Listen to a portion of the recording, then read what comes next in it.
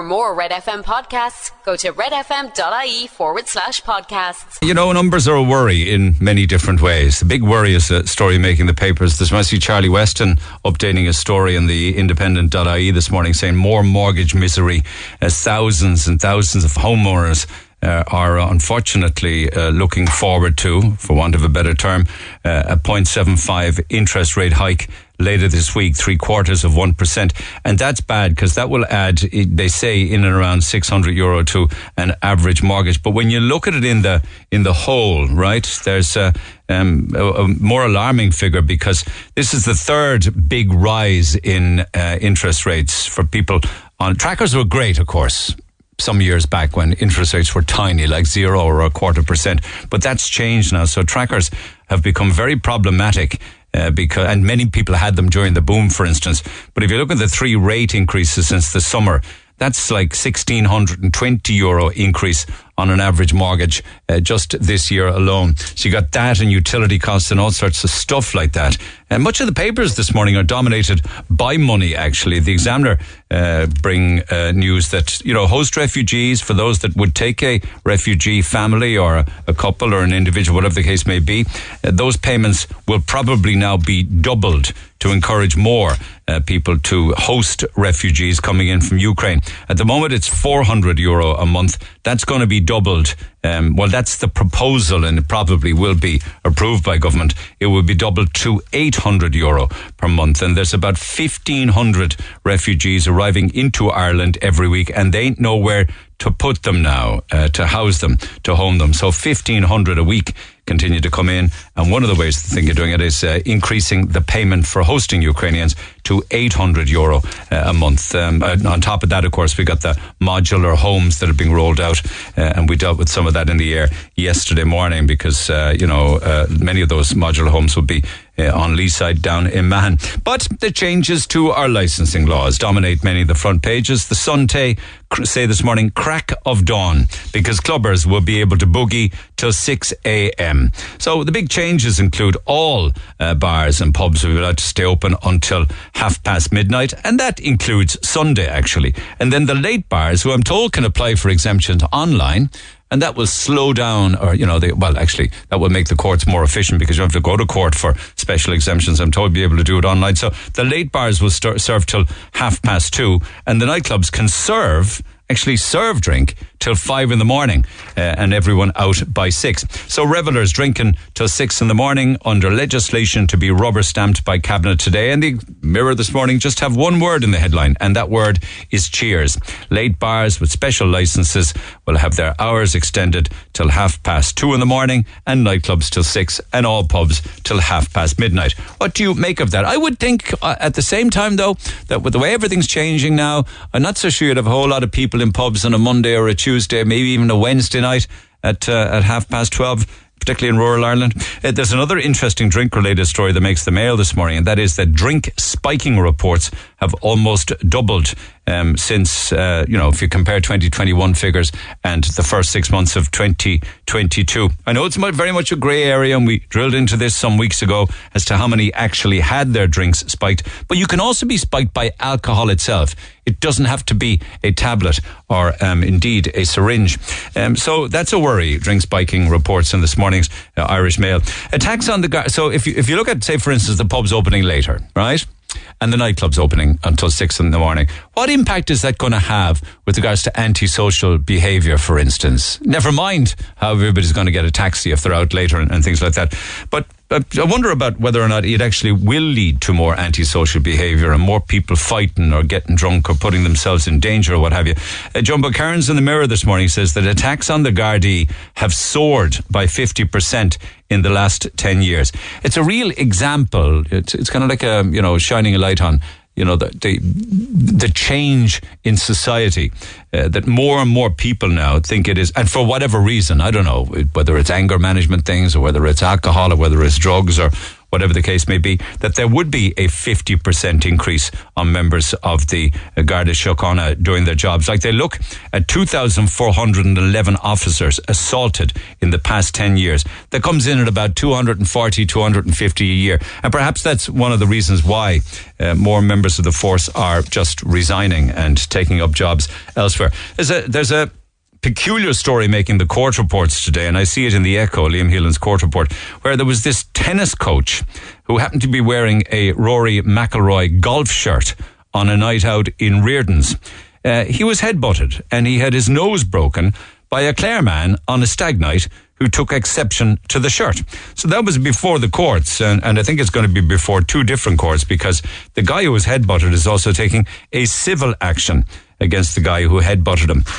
They were trying to work out in court as to why somebody would take exception to a Rory McIlroy golf shirt. But you don't know what's going through somebody's head or what kind of state or condition they're in. And then, of course, the papers this morning talk of people who do not wish or cannot afford to get their house retrofitted. It's a bizarre story when you look at the numbers.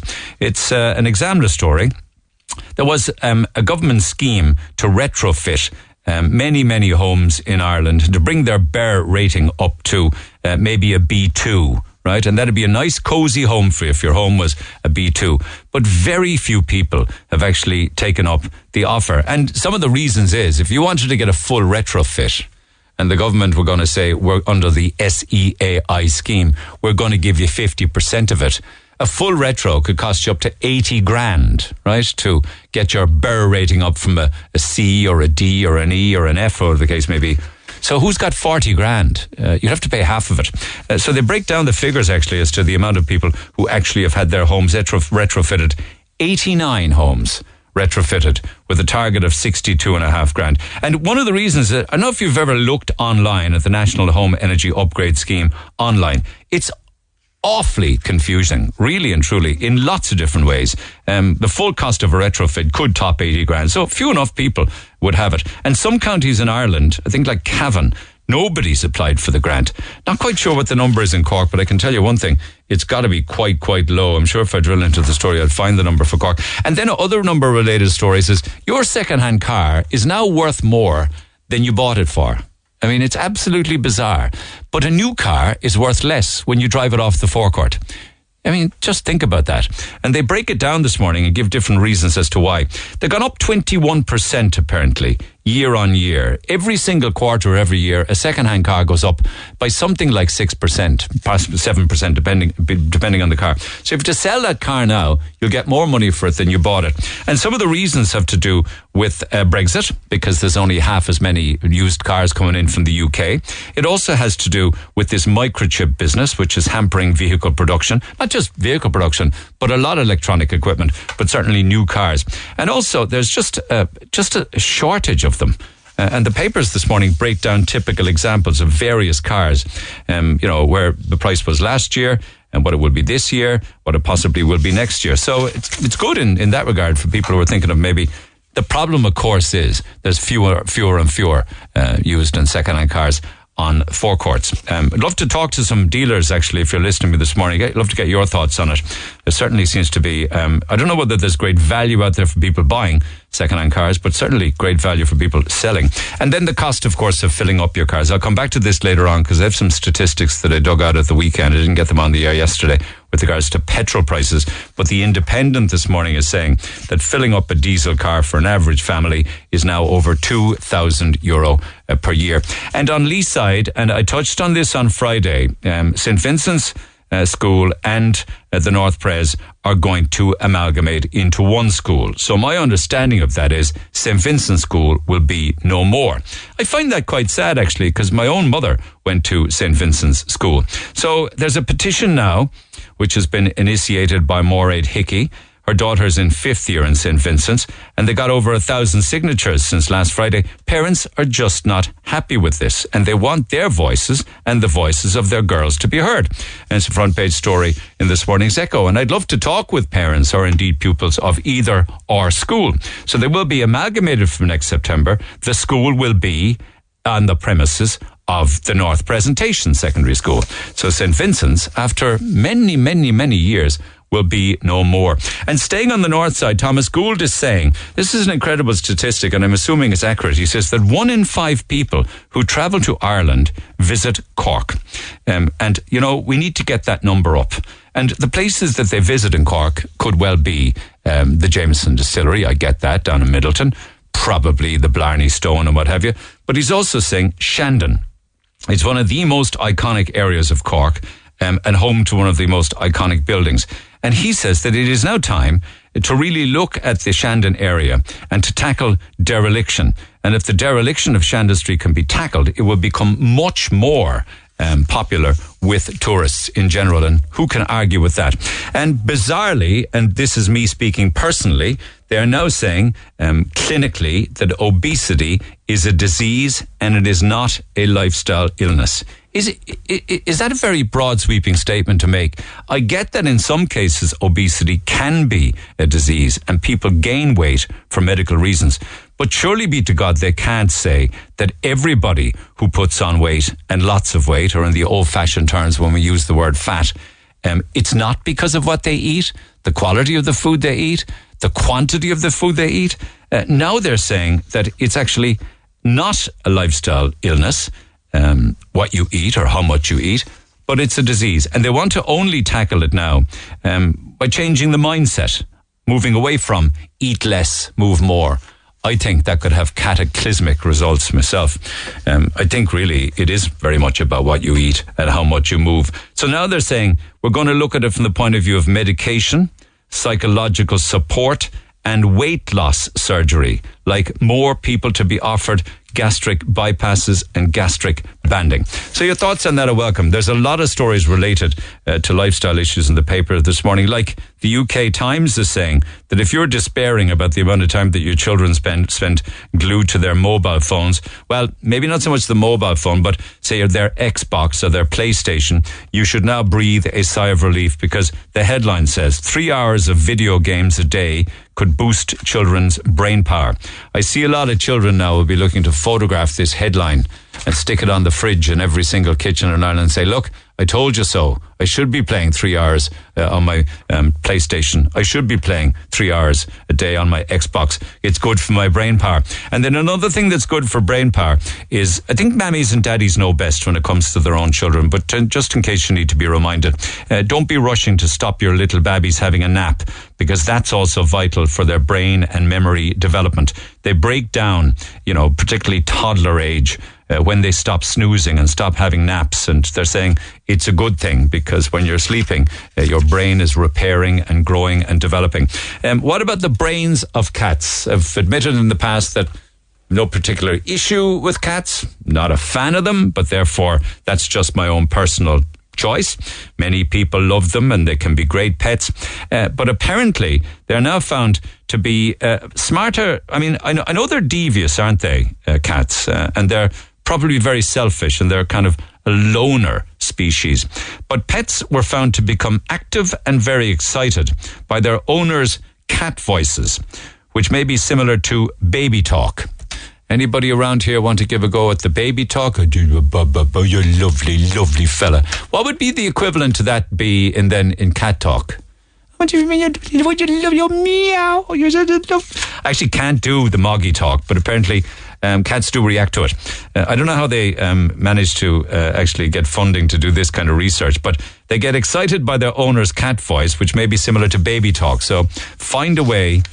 Baby talk is all very straightforward. Everybody does it. We turn into big blubbering idiots around babies. Actually, there's also a story in the paper today where poor old Philip Schofield is getting battered left, right and centre. He has a wine range that's been ditched by Waitrose because those people that were buying it said that it was undrinkable. One person said, there is nothing whatsoever you can do to make this drinkable. Chill it, freeze it, add ice, consider a mixer. It's simply best to just avoid it. They called it bitter and overpriced. So it's been withdrawn from Waitrose. I mean, I don't know much about wine. Don't drink it anymore. Can't drink it, to be quite honest with you. The big problem with me and wine, though, is that even when I did, I never found a box wine that was actually nice. I'm going to be I'm going to be told that I know what I'm talking about. Anytime I see a box wine, I think it should be used for cooking, for sauces and stuff. Box wines, there's something not right about that. And then they break down the different decades in the papers this morning.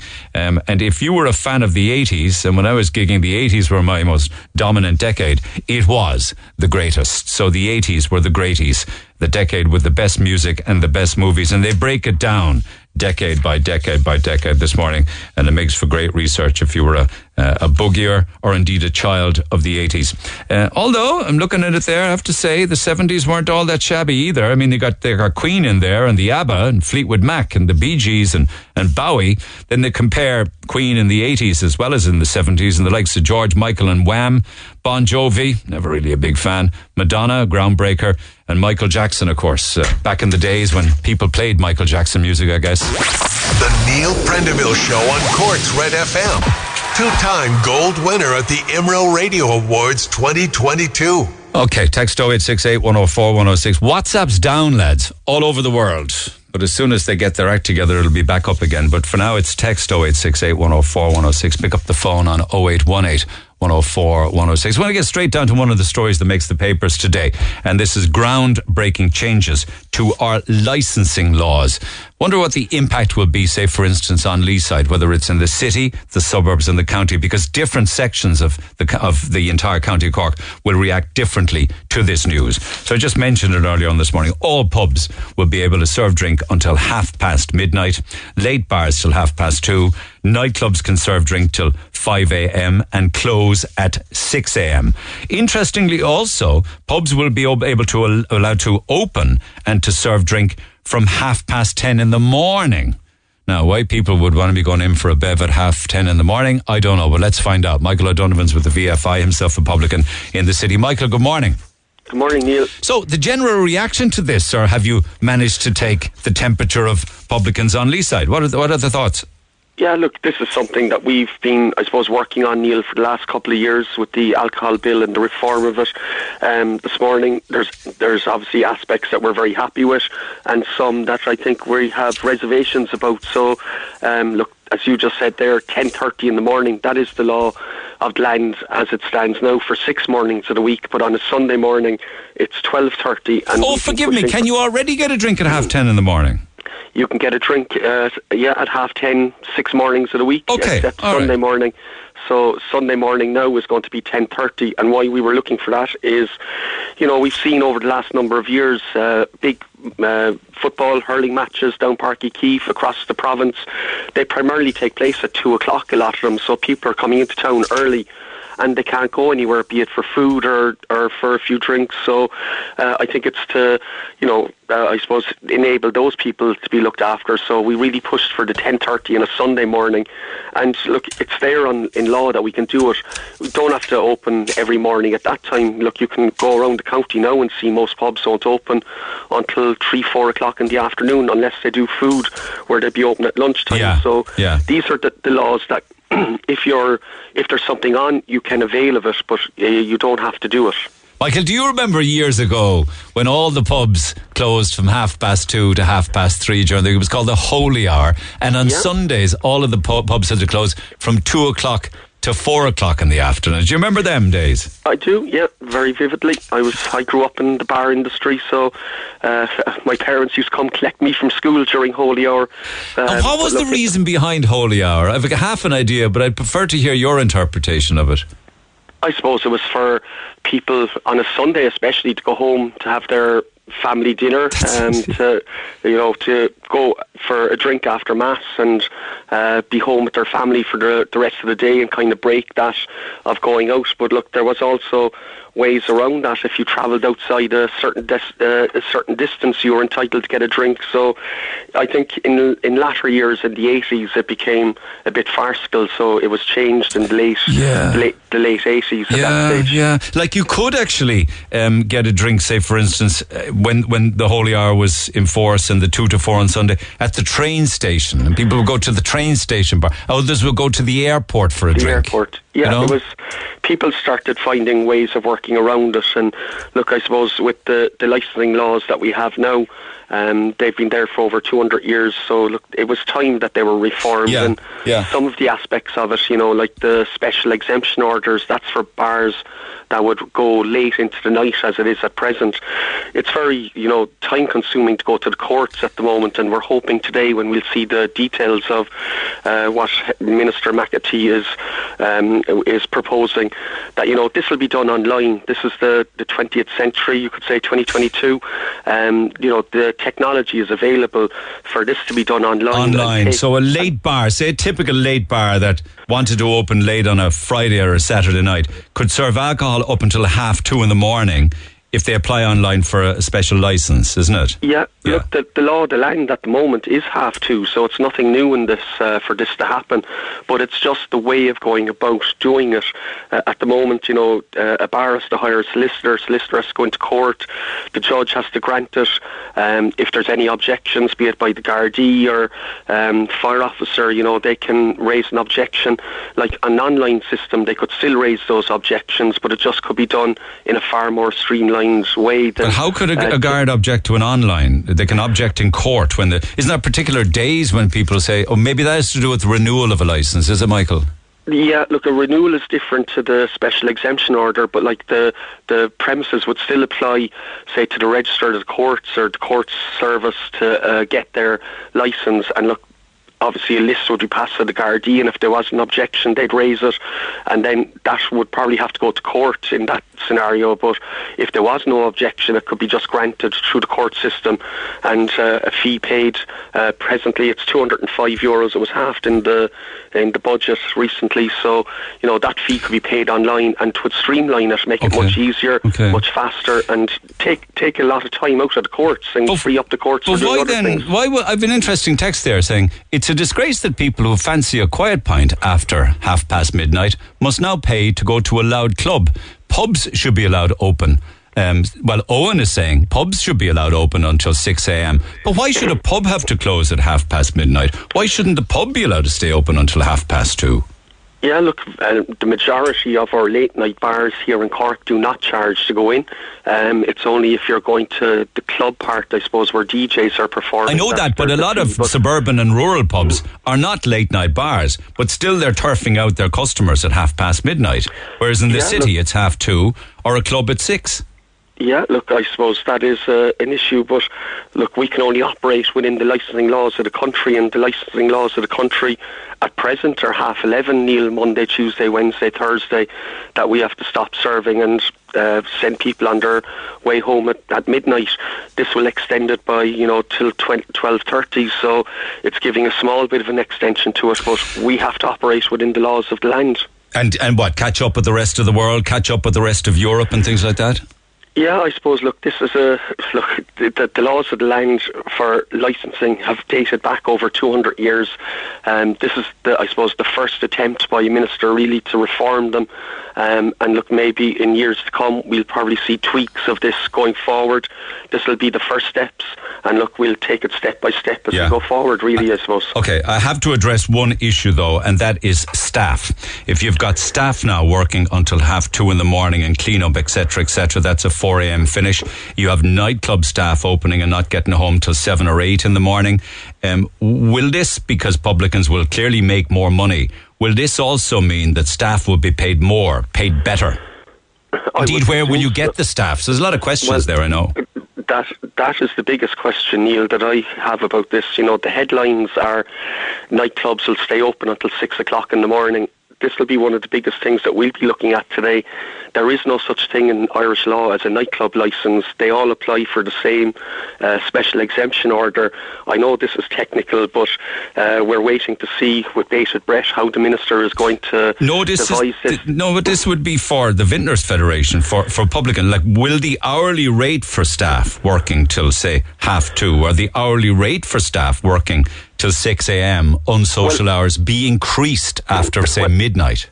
Yeah, well, look, at present, the law of the land is the special exemption orders go till 2:30. There is no change on the special exemption orders, and what we're hearing is that there's no change. It's, as I said, this new section that Minister McAtee is talking about, 6 a.m. But I would say there'll be very few go into that market, Neil, because, look, at the moment, even when it's at 2:30, there's a struggle for people to get home. So if we're going until 6 a.m, how are people going to get home? Dublin is the only city in the country right now that has a late night bus system. So a lot of things need to be put in place before 6 a.m. opening would be, I suppose, practical to do. So have they even joined the dots on this with regards to public transport or taxis for that matter? Well, that is something that will have to be seriously looked at, because it's a struggle at the moment. If you ask people that are out in Cork City at the weekend, taxis have been increasing, and we're delighted to see that, but there's still a shortfall of them. We're nowhere near where it used to be in 2019, before the pandemic, with people able to get home. And even this weekend, look, we've no late night buses, which is, disappointing. In previous years for the Jazz Festival, we had buses running at 1, 2, 3 in the morning. I know we've the orbital route, Ballincollig to Carrigal line, but we used to have, buses going to Middleton, going in different directions. There's none this weekend. And did you make representations with Capwell as to why that's the case? Yeah, look, we inquired nationally, but it's just not feasible at the moment. And look, until we get those, I think the Carrigal line Ballincollig one runs 24, but nothing else. You're saying? Yeah, there's the rest are all just normal services, and a lot of people will avail of it, come in on the bus and go home on the bus at 11:30, 12 o'clock with the last runs. Yeah. But it would be great to see those extended until maybe 1, 2, when there's a big festival weekend like this. And I suppose going forward, that's something that will have to be looked at for those that may consider to operate very late into the night. Okay, yeah. Okay, just on the point of staffing though, and people working later, an awful lot of people working in the hospitality industry in pubs are part-time, and an awful lot of them are, say for instance, as an example, college students. You're probably going to have a problem there if they're going to be asked to work much later into the night and they say have college the next day. They probably will find another job with more sociable hours.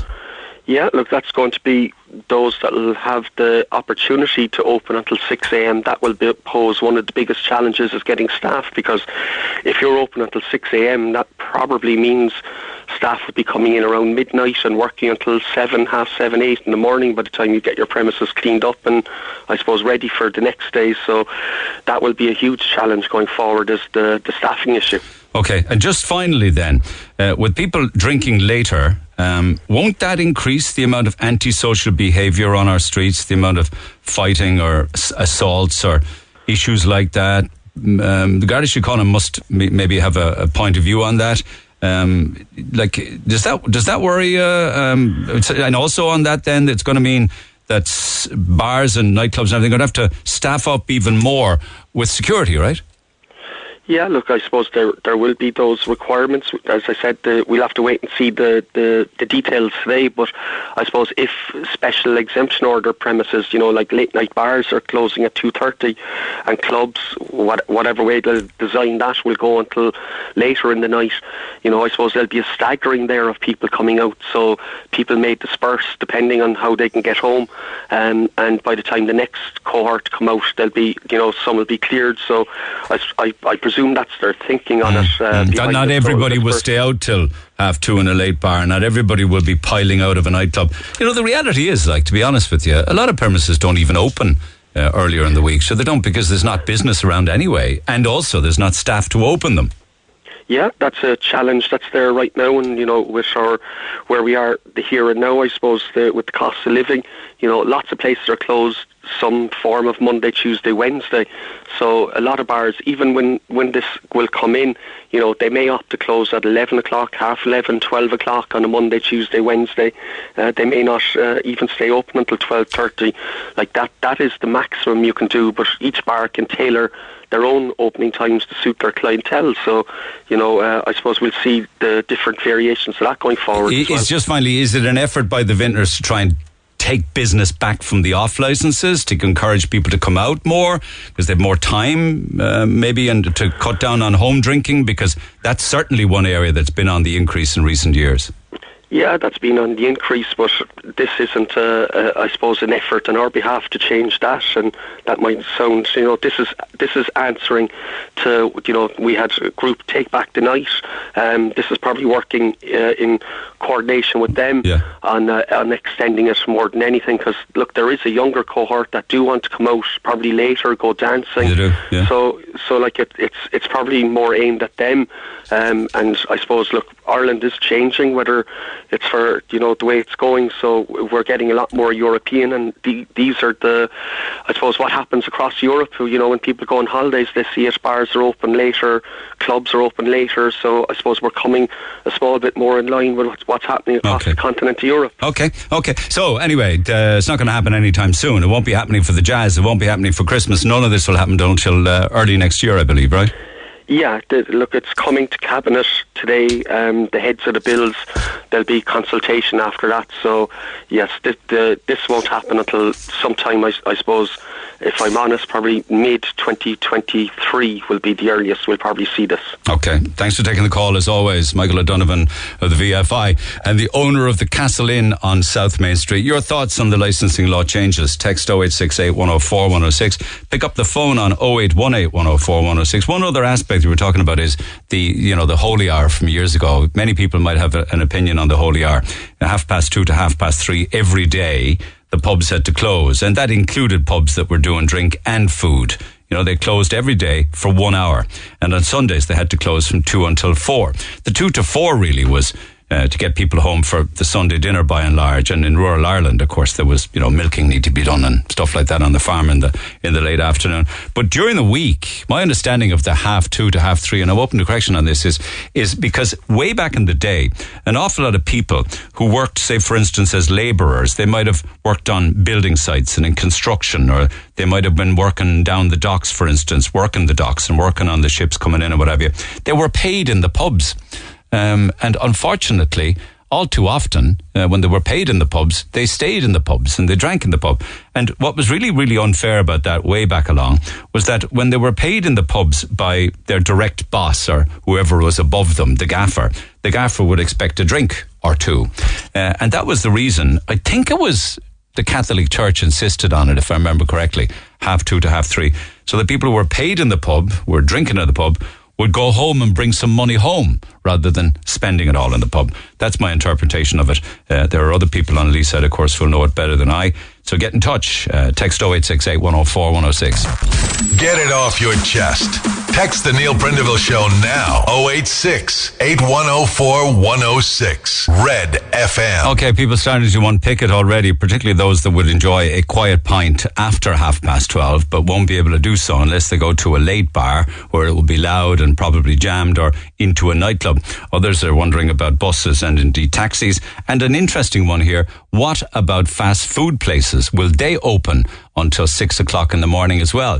Because what do people want to do when they come out at, say, 2:30 or even at 6 in the morning? Inside in the city, a typical example of that would be, in a word, hillbillies, right? So will they be open until 6 or 7 in the morning? So it's the impact of all of those things. So we'll come back to that. Text 0868 104 106, but your own thoughts. But just staying with it, from the point of view of transport, I think it's wrong. I think if they've dropped the ball, not having more late night buses across the Jazz weekend, maybe that's a bus issue. Maybe it is to do with staffing. I do not know. But I wonder if the taxi drivers are up to speed with all of this, if you'll pardon the pun. Sean, good morning. Good morning, Neil. How are you? So this will also mean that we're going to need more taxi drivers working later hours, and in some cases through the night, when before maybe they quit at 1 or 2 in the morning, kind of thing. You know what I mean? Yeah. I don't think there's been any consultation with the taxi drivers, and the vintner's just ploughing on again here. I personally won't be staying out till 6 o'clock, and I spoke to a few of my colleagues this morning, and they have no intentions of staying out till 6 o'clock in the morning. It's bad enough being out till 3:30, 4 o'clock, and here we go again. The vintner's just ploughing on, saying, we're open until 6. How are the people going to get home? Okay, so why wouldn't you want to chase the money? Is it because it's too risky? It gets messy enough, Neil, with people being in the clubs till 2:30. And, I would think it would be a lot worse, people coming out at 6 o'clock in the morning, Yeah. You guys have to make a call, don't you, when somebody's approaching the taxi late at night or early in the morning? Do I or don't I let them in? Absolutely, and people will know that it's hard to get a taxi between 4 and 6 in the morning, even to get to the airport. And they now expect us to stay out till 6 in the morning. I reckon it will be a lot more. The crowd coming over will be a lot more messy than leaving the club at 2:30 in the morning. Yeah, but technically it shouldn't be any messier than in London or Paris or Berlin or Barcelona, where they're doing it already. But I don't think we have the volume of taxi drivers here that will stay out to cover that. You know what I mean? And I just don't know how people are going to get home. Yeah. You're also aware of the issue regarding taxi drivers' cars, right? With this 10-year limit. Are you aware that I was talking about it yesterday? That's right. Yeah. They're saying because of this rule that something in the region of 3,500-4,000 taxi drivers will quit before next year. I've also read somewhere that they're thinking about extending that to 15 years, Neil. I'm not sure where I came across it, but there is talk about that to try and stop that happening, But there's no clarity on that as to whether it will happen or not. No, not yet. Yeah. No. It's a 10-year age limit on a perfectly good car. Yeah, I know, it's ridiculous. Absolutely ridiculous. Once the car is maintained. I mean, taxis are, NCT'd every year as opposed to 2 years. Yeah. Private car. Okay, not a great phone line, Sean, but thanks for your contribution. No consultation. Okay. How are people going to get home? Bobby Lynch, the Irish Taxi Council. Bobby, good morning. He's on. Sorry, my apologies. On line 1 now. Thank you for that, Bobby. You can hear me now. What are your thoughts on it? Hello, Neil. Good morning. Morning to you. Yeah, I was just listening to Sean there. What Sean said there was quite right, there was no thought put into this. Were you even aware of it before this morning, for instance? I knew there was something coming down the line, but I wasn't aware that they were going to be talking about it this quick. Yeah. No, when your researcher rang me there, I says, I didn't know about this. Yeah. No, the thing is, Neil, they want drivers. You hit the nail there a few times. You're talking about the 10-year rule. Now, they expect taxi drivers to go out and buy a brand new vehicle and stay out all night and pick people off the streets. I mean, pick them off the streets drunk and throw them into their brand new car and bring them home. No. Then they won't allow us to keep our cars if they're in good condition. Then they're taking away taxi ranks from outside the nightclubs. Is there any nightclub in Cork with a taxi rank outside? There's not. No, they want us to. Yeah, but people would have no problem with flagging down a taxi, say, for instance, in a Middleton or a Clonakilty or a Washington Street, if they were there. Yeah. No, they're on about the shortage of taxis. No, it isn't the taxi driver's fault that there's a shortage. It's the NTA. And it's the NTA should be on the radio this morning telling you and telling the public why there's a shortage of taxis that they're causing, because we can no longer transfer our licence.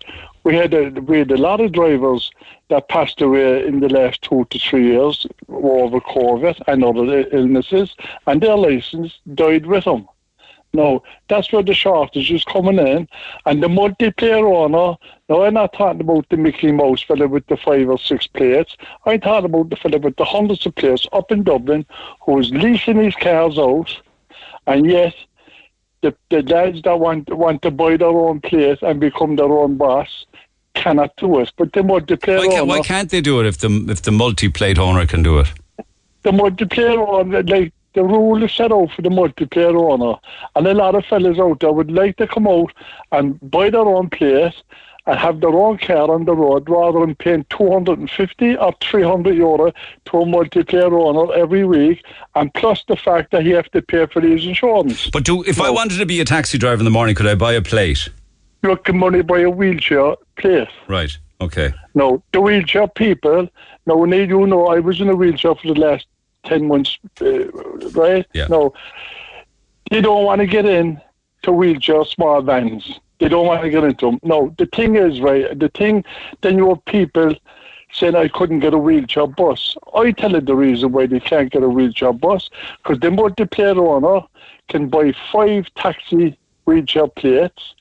He then has to sit a test show him how to put it in and take it out and do what you do with a wheelchair. He sits that test. He can go away and buy 5 wheelchair taxi plates. And he can lease them out to the army man in the street. And the army man in the street don't have to do wheelchair work because he didn't do the test. Yeah, I know. It's a glaring hole. Everything is geared up for the multiplayer owner. Now, a lot of fellas won't rent taxis because they have to make their rent money, make their diesel money, and make their insurance money before they make a penny themselves. Okay, but why wouldn't taxi drivers want to chase the business at 2:30 in the morning or chase the nightclubs at the weekend at 6 a.m.? No, we have no problem looking after the public, providing the safety is there for us. Yeah. We have no girls on the street, not the girls' fault. We have no girls on the street. They expect us to be inside in town, bringing drunks home at that hour of the morning. And that's what I will call them, because a lot of people, when we bring them home, oh God, I work in the morning. You know what I mean? Yeah. And a lot of them do make the effort to go home. We carry a lot of good people at 2:30 in the morning, but there's still the safety out there is not for the taxi driver. No one got. And what is the problem? That they get sick in the taxis, or they refuse to pay, or they don't have any money, or they don't run? In the running over for the getting sick. That's only a small thing. Right? So that's not your life at stake at all. But we had 2 drivers there a few weeks ago that were robbed up in McCutcheon Street.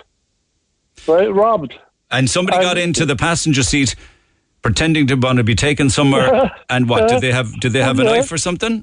I do not know, because them lads never came forward to tell us what happened. But I tell every taxi driver, report everything, because there's a lot of stuff out there not being reported. Yeah, because that certainly wasn't reported on. But maybe they just want to. Yeah, maybe they just don't want to. Go public. I tell you what, now, right? Well, the reason then for the shortage, a lot of fellas come 2:30. They're gone home. They're not going to drive fellas home. I got a text yesterday. I don't know whether it's from a taxi driver or not, actually, because we were talking about, the jazz weekend coming up, and that texter said to me, a lot of taxi cars are in bad nick and they need updating. Listen, I'm not down on taxi drivers. You know that very well. But let me just read this anyway. Yeah. A lot of taxi cars are in bad nick. They need updating. But a lot of taxi guys now are in their 70s and they'll be retiring soon anyway. So they won't spend on a new car when they're close to retiring.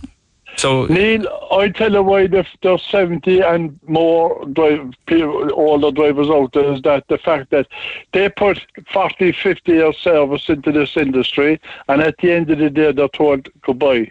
They cannot pass their plate on or sell their plate. No, down through the years, look at the money they put into this industry. We provide the public with a taxi service, not the government. If the government had to provide the people with a taxi service, there'd be no taxis on the road. Well, I know, and also the taxi drivers are doing a lot of what the bus service should be doing late at night and more. Well, Neil, that's because they're subsidised by the government. If we were subsidised too, we'd all have brand new cars every two years. Wouldn't we? So it won't be a case that more taxi drivers will work later or into the wee small hours or early morning.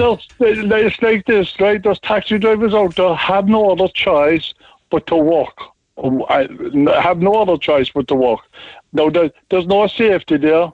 A lot of fellas go home at 2:30 because there's no girls on the street. But back in the day, the taxi could be 24/7. Like, you might drive at 7 to 7, and I might do the other shift.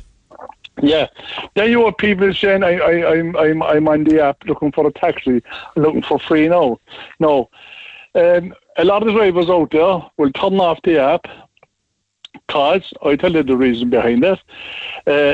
Some of the pubs and some of the restaurants will phone free now, will contact free now for a taxi for their customers. No, a lot of people out there don't realise that the taxi driver has to give.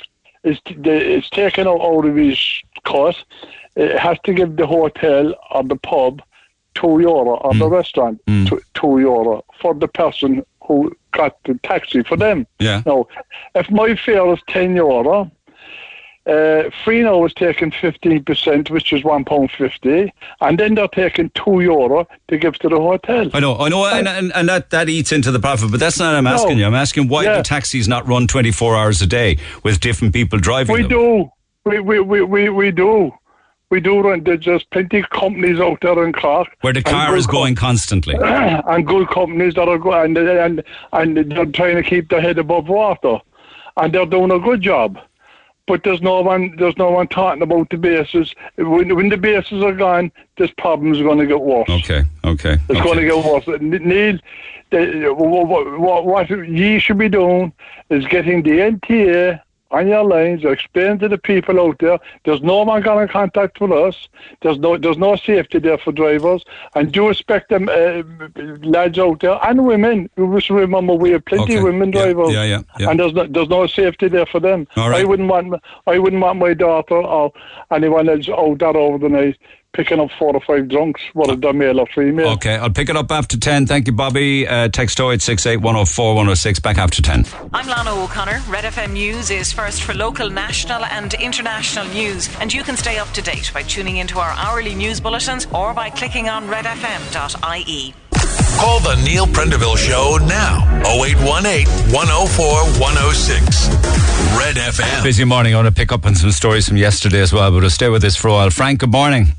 Morning, Neil. How are you? Okay, so this is just trying to catch up with the rest of the world, where pubs can stay open 7 days till midnight, and late bar exemptions until 2:30, and nightclubs till 6. What do you make of it? Well, I don't think it'll work for Cork. I think this has probably been brought in just for Temple Bar and somewhere like that, because first of all, staff need. They haven't open hell to getting staff. Who now won't get the staff? The nightclubs till 6 in the morning, or what? The nightclubs, takeaways maybe wanting to stay open later. I mean, if people are going out to stay out, they'll go later. So will that mean restaurants will be open 11 at 12, or people will be having a meal? Yeah, even the 12:30, last drink 12:30, that means the chippers, like even in the suburbs, will be encouraged to stay open later, won't they? Well, they'll have to, because they won't have the crowd coming in at 11:30, like. Yeah. So does that mean that they'll pay staff more for working later hours even? I mean, that's the $1 million question, I presume. Where are they going to get all these staff? Well, I mean, I'd say you could pass every chipper in Cork at the moment. They probably have a sign up looking for staff. Yeah, right? Listen, there are signs up everywhere. You go into the city, even the banks. Remember the days when somebody got a job in the bank? Banks have signs up now. Job for life. Yeah. I mean, there is literally, unless you're not able to work, there is no reason for anybody to be out of work, except for the fact that it doesn't work. For a lot of people, it doesn't pay. Yeah. Well, certainly hospitality, because the hours are so unsocial, and there's no tipping culture, so there's not huge money to be made in it, really, No, and as you were talking there about the holy hour, Neil, as far as I remember, being a Blackpool boy, the holy hour only applied to the city. The holy hour only applied to the city. I remember the older lads and younger men from Blackpool, they just had their way off up Dublin Hill to the Black Man, because it was outside the city bound. That's right. You're right. I remember that. No, I could be wrong, but I think it was Connie Lucy. I did. But was it a national thing, or was there only a holy hour in Cork? No, I think just the bigger cities like Cork, Galway, Dublin. I could be wrong. You're absolutely right about that, though, because I recall myself even doing it once or twice when we were. We might come off air and finish and go for a couple of pints, and we might be. I don't know where we, but I know that we would drive to the Black Man, and we maybe the Fox and Hounds or something. The Black Man, the Fox and Hounds. On the other side, then, if it was there at the time, maybe somewhere like the Grange Bar was probably outside the city bound. That's a fact, yeah. The road. I remember I played the band on my left. I remember playing with a band during Holy Hour down the road to Stoneham. And what was the reason behind it? Did I get it right or wrong that it was to get... I think you're right. I think you're right. Originally it was brought in on the Sunday so that the daddies would go home for Sunday dinner. And it was definitely brought in by the church. And the 2:30 to 3:30 in the city then was because people were being paid in pubs and they weren't going home, or they were having to give the gaffer drink and stuff, wasn't it? Exactly. And I mean, Neil, I remember I worked like Bobby there. I worked in the taxi industry for years on bases. And I mean, the crowd you'd have inside in the early morning houses before they went to work in the docks. Sure, they down 10 points before they went over driving cranes. I know, isn't it amazing they weren't killed? You know? I'm sure. And I mean, as you said about shortage of taxis, I mean, when you were up in the other place, I worked in bases on McCurtain Street. There was 5 Hackney bases on McCurtain Street, and they couldn't keep up with the work. Yeah, I know. Is it still the case that there are that many bases up there, or there less? There's one. Is it just the one now? Just the one now, as far as now, Erica. I tell you one thing, McCurtain Street is one success story, you know. I mean, it's just brilliant. incredible and the way they turned it around. In fairness, it's beautiful. Pity they won't do it in Blackpool, Shandon Street. I know, well, Tommy Gould was on about that this morning, the dereliction on Shandon Street. It's a shame, really, because it could be a huge tourist and social hub, couldn't it? Shandon Street is terrible. I mean, next Sunday night now you have the Dragon, which always draws huge crowds. But it's just when you look around and you just see the dereliction, and even going all the way down North Main Street, it's not great, to be quite honest. Not great, no. A lot of work needs doing, yeah. All right, Frank, appreciate it. Thanks for taking the call. Cheers. Frank was also asking the question, where will they get the staff? Will this impact on the off-licences? Maybe the off-licences could put in a claim now to be able to open longer and earlier. Who knows? Mike, good morning. Morning. Thanks for holding. I think you work within the security sector, right? Absolutely. And you were called this stupid and irresponsible. Why? Absolutely. Yeah, it is. Absolutely. It's crazy. It's just another example of this government, you know, the way they just look at things. Clueless, actually. Why? I mean, we have a drink cultural problem in this country, massive problem with underage drinking, with drinking in general. And what we do, we expose people to longer hours, which is going to cause problems. People by late by night. But surely the underage drinking, the finger could be pointed more accurately at off-licence and supermarkets, that the publicans would say that they have responsible drinking policies. It's not working. It's not working. I've seen it all the time. We have a massive problem with underage trying to access pubs and clubs with fake ID cards and Garda cards and all this. It's a massive problem. Yeah, and are they hard to spot then? Are they on the doors, Mike? Absolutely. Very hard, because young girls, you see, they can wear makeup and they can completely change their appearance, and I've been caught several times myself. It's extremely difficult. Are there a lot of fake IDs out there that look the job? Yeah, huge problem. Oh, definitely, it's a huge problem. Yeah, and you see the consequences of it later in the night. Yes, then absolutely. And if we work till 1 a.m, and bar staff, they want to get out. They don't want to be working. You're going to have a massive problem with staffing. It's going to be huge. Nobody wants to work in a bar after 1 o'clock in the morning. No, door staff want to be around after 1, 2 o'clock in the morning. So this will be confined to Dublin city centre, I reckon. It's not going to be a nationwide issue or facility. It's not going to happen, because you don't see Reardon's doing a 6 a.m. You don't see Voodoo doing a 6 a.m. You don't see Cypress Avenue. You know, the Oak. No, I don't see it. I don't know where they're going to get staff. The security industry is on the floor at the moment. The hospitality industry is on the floor. A lot of clubs can't function now in pubs without can't get door staff. It's a massive problem. Why don't people want to work in security? Is that people are tooled up too much now with the increase in knife crime and what have you? It's a huge, there's a whole diverse range of issues why people don't want to work in the industry anymore. It's the same with the pub sector, very same thing. You can see we can't get chefs now in bars and restaurants. So, you're not going to entice people into the industry to work. You know, I mean, you got to realise that bar staff, they are supposed to work till 6 a.m. They're going to be in there till 8 o'clock, 9 o'clock in the morning, clean-ups and things to be done for the next day's trade. So, you're not going to entice people into the industry. It's a very unattractive industry.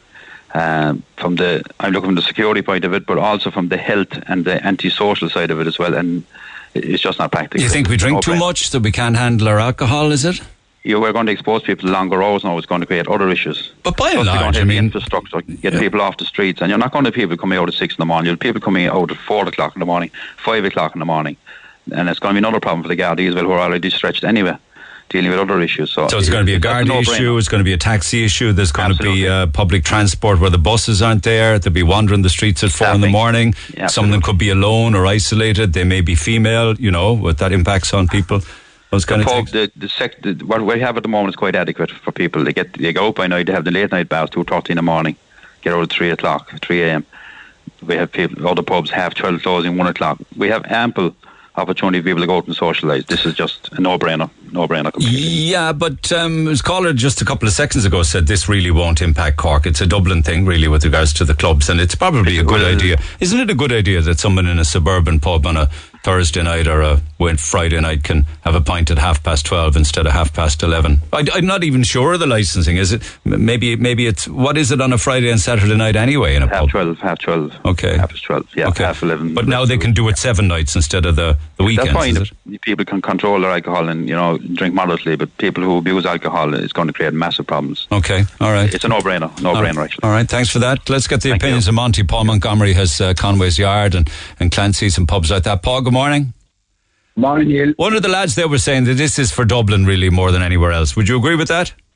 Do you know what? That would have been my initial thought there several months ago when we were on there was different committees that were talking to us, I suppose on behalf of the Minister for Justice and the Minister for Tourism at the time.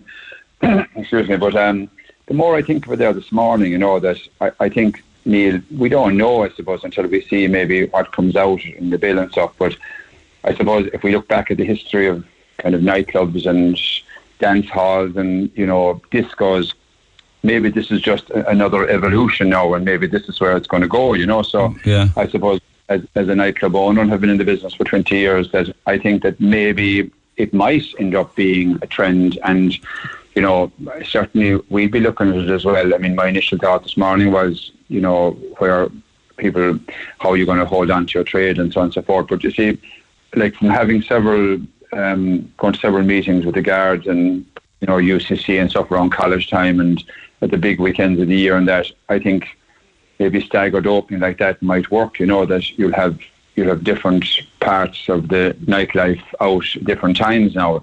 So that may, it may be something that's going to become a trend, and maybe something that we'll roll with, or certain clubs will. But is it in a college city like Cork with somewhere upwards of 15 or 20,000 students, isn't this going to be problematic though if the licensing laws allow them to drink later and into the early hours? I mean, isn't it going to lead to an increase in antisocial behaviour in the city and the suburbs and what have you? I actually don't think so. I think that what's happening with the student industry, and I've seen this over the years as it evolved, that they're actually going out earlier because they have a very limited budget. But it might bring into a city like Cork and Dublin and other cities, you may have people who, like, this is more pure clubbing and dancing and different genres of music, that it's a different population that might have a higher, spending power, and people that are, it could be a very attractive for tourism. We don't, but we don't have a whole lot of clubs in Cork anyway. Well, we don't, but like if you have people coming into Cork, and I mean, we've seen it this summer that there's been a great tourism trade, and if, people come for all sorts of reasons and celebrations and parties. I mean, Ryanair have built a business around Europe and the world in delivering people to holiday destinations to party and go on stags and hens and stuff. So why not then just allow pubs to open and close whenever they want? Why should a pub that's a traditional pub, say, for instance, I'm not saying they'd want to do it, but a pub in the city like, say, the Chateau, why shouldn't they be allowed to stay open until 2:30 in the morning? But sure, maybe the devil will be the detail in the legislation. But from my reading of it this morning, is that you're going to have pub opening hours to 12:30.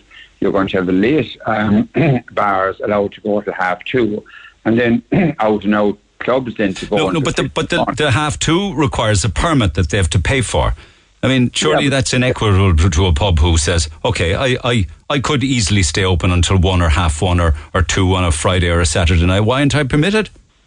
Yeah, well, the permit mightn't be that expensive, and it might be relative to your capacity and stuff. So if it's a permit that you're only going to get annually, it's not going to be like the system at the moment that we're paying hundreds of €400 and €500 a night to open at the moment. So that's the cost of opening late at the moment.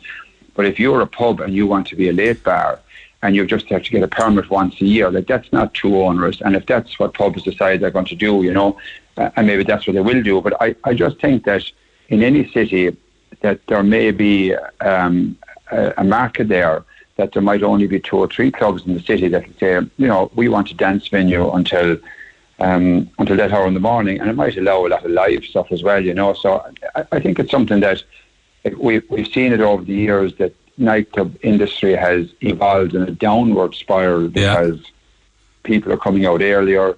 It's a money issue. People like to be eating. There's a certain trend, and I think COVID probably, exacerbated that trend of being out eating and out earlier.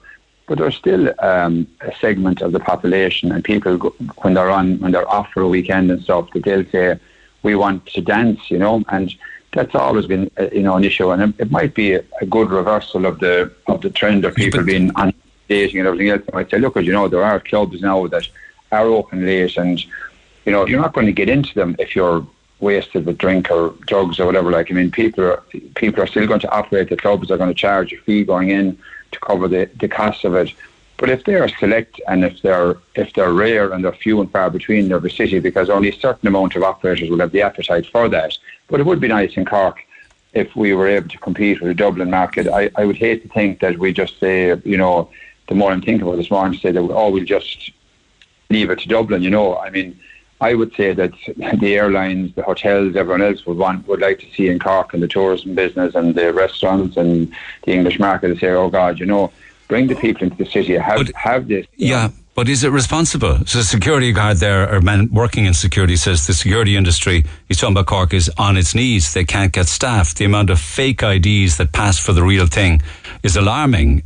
People are in pubs and clubs with fake IDs too young. It's irresponsible. Added to that as well, you can't get people home. There are no late night buses. There won't be taxis for everybody. It's going to be a safety issue. Well, there's always challenges, but look at we've had those challenges with years, and we have to manage them. And I think that late night piece will be for a very limited. You're going to be talking of hundreds rather than thousands. I remember years ago there was a statistic on a Friday and Saturday night. There was something like 15 to 20,000 people out in Cork City. But you break that up. There's a lot of people are gone home at 7, 8 in the night. More are gone home at 10, 12. So how many are going to be out and drinking till 5 in the morning? I suspect the amount of alcohol that will be consumed at 4 or 5 in the morning would be fairly minimal. Okay. But people will pay to dance, and that's the point I think that we're probably forgetting here, that, people want to get out and dance, and that's going to be a bigger part of it. You think there could be more nightclubs in Cork then going forward? I don't think there'll be more, but I think what you'll have is you'll have a select amount of people that will select amount of clubs who will be suitable, and people will try it, and some will succeed and some will fail, but they'll have to be fairly unique, I think. And I think that it might give a lifeline to the industry that's probably dying in Galway. I don't think there's any nightclub left, so that trend is going to keep going, and maybe that's what they're saying. We got to try and protect the industry and protect Ireland as a destination, because we're not going to be like Ibiza, but we still want to be able to say that we have a dance and a nightclub culture, and that's part of living, the same as going to a bar or going to a restaurant to a certain part of the population. Don't have any thoughts at all on the fact that people can get a pint or a short or whatever they want at 10:30 in the morning? Apparently there's nothing new in that, apparently, I'm told. It seems like very early for people to go drinking though, doesn't it?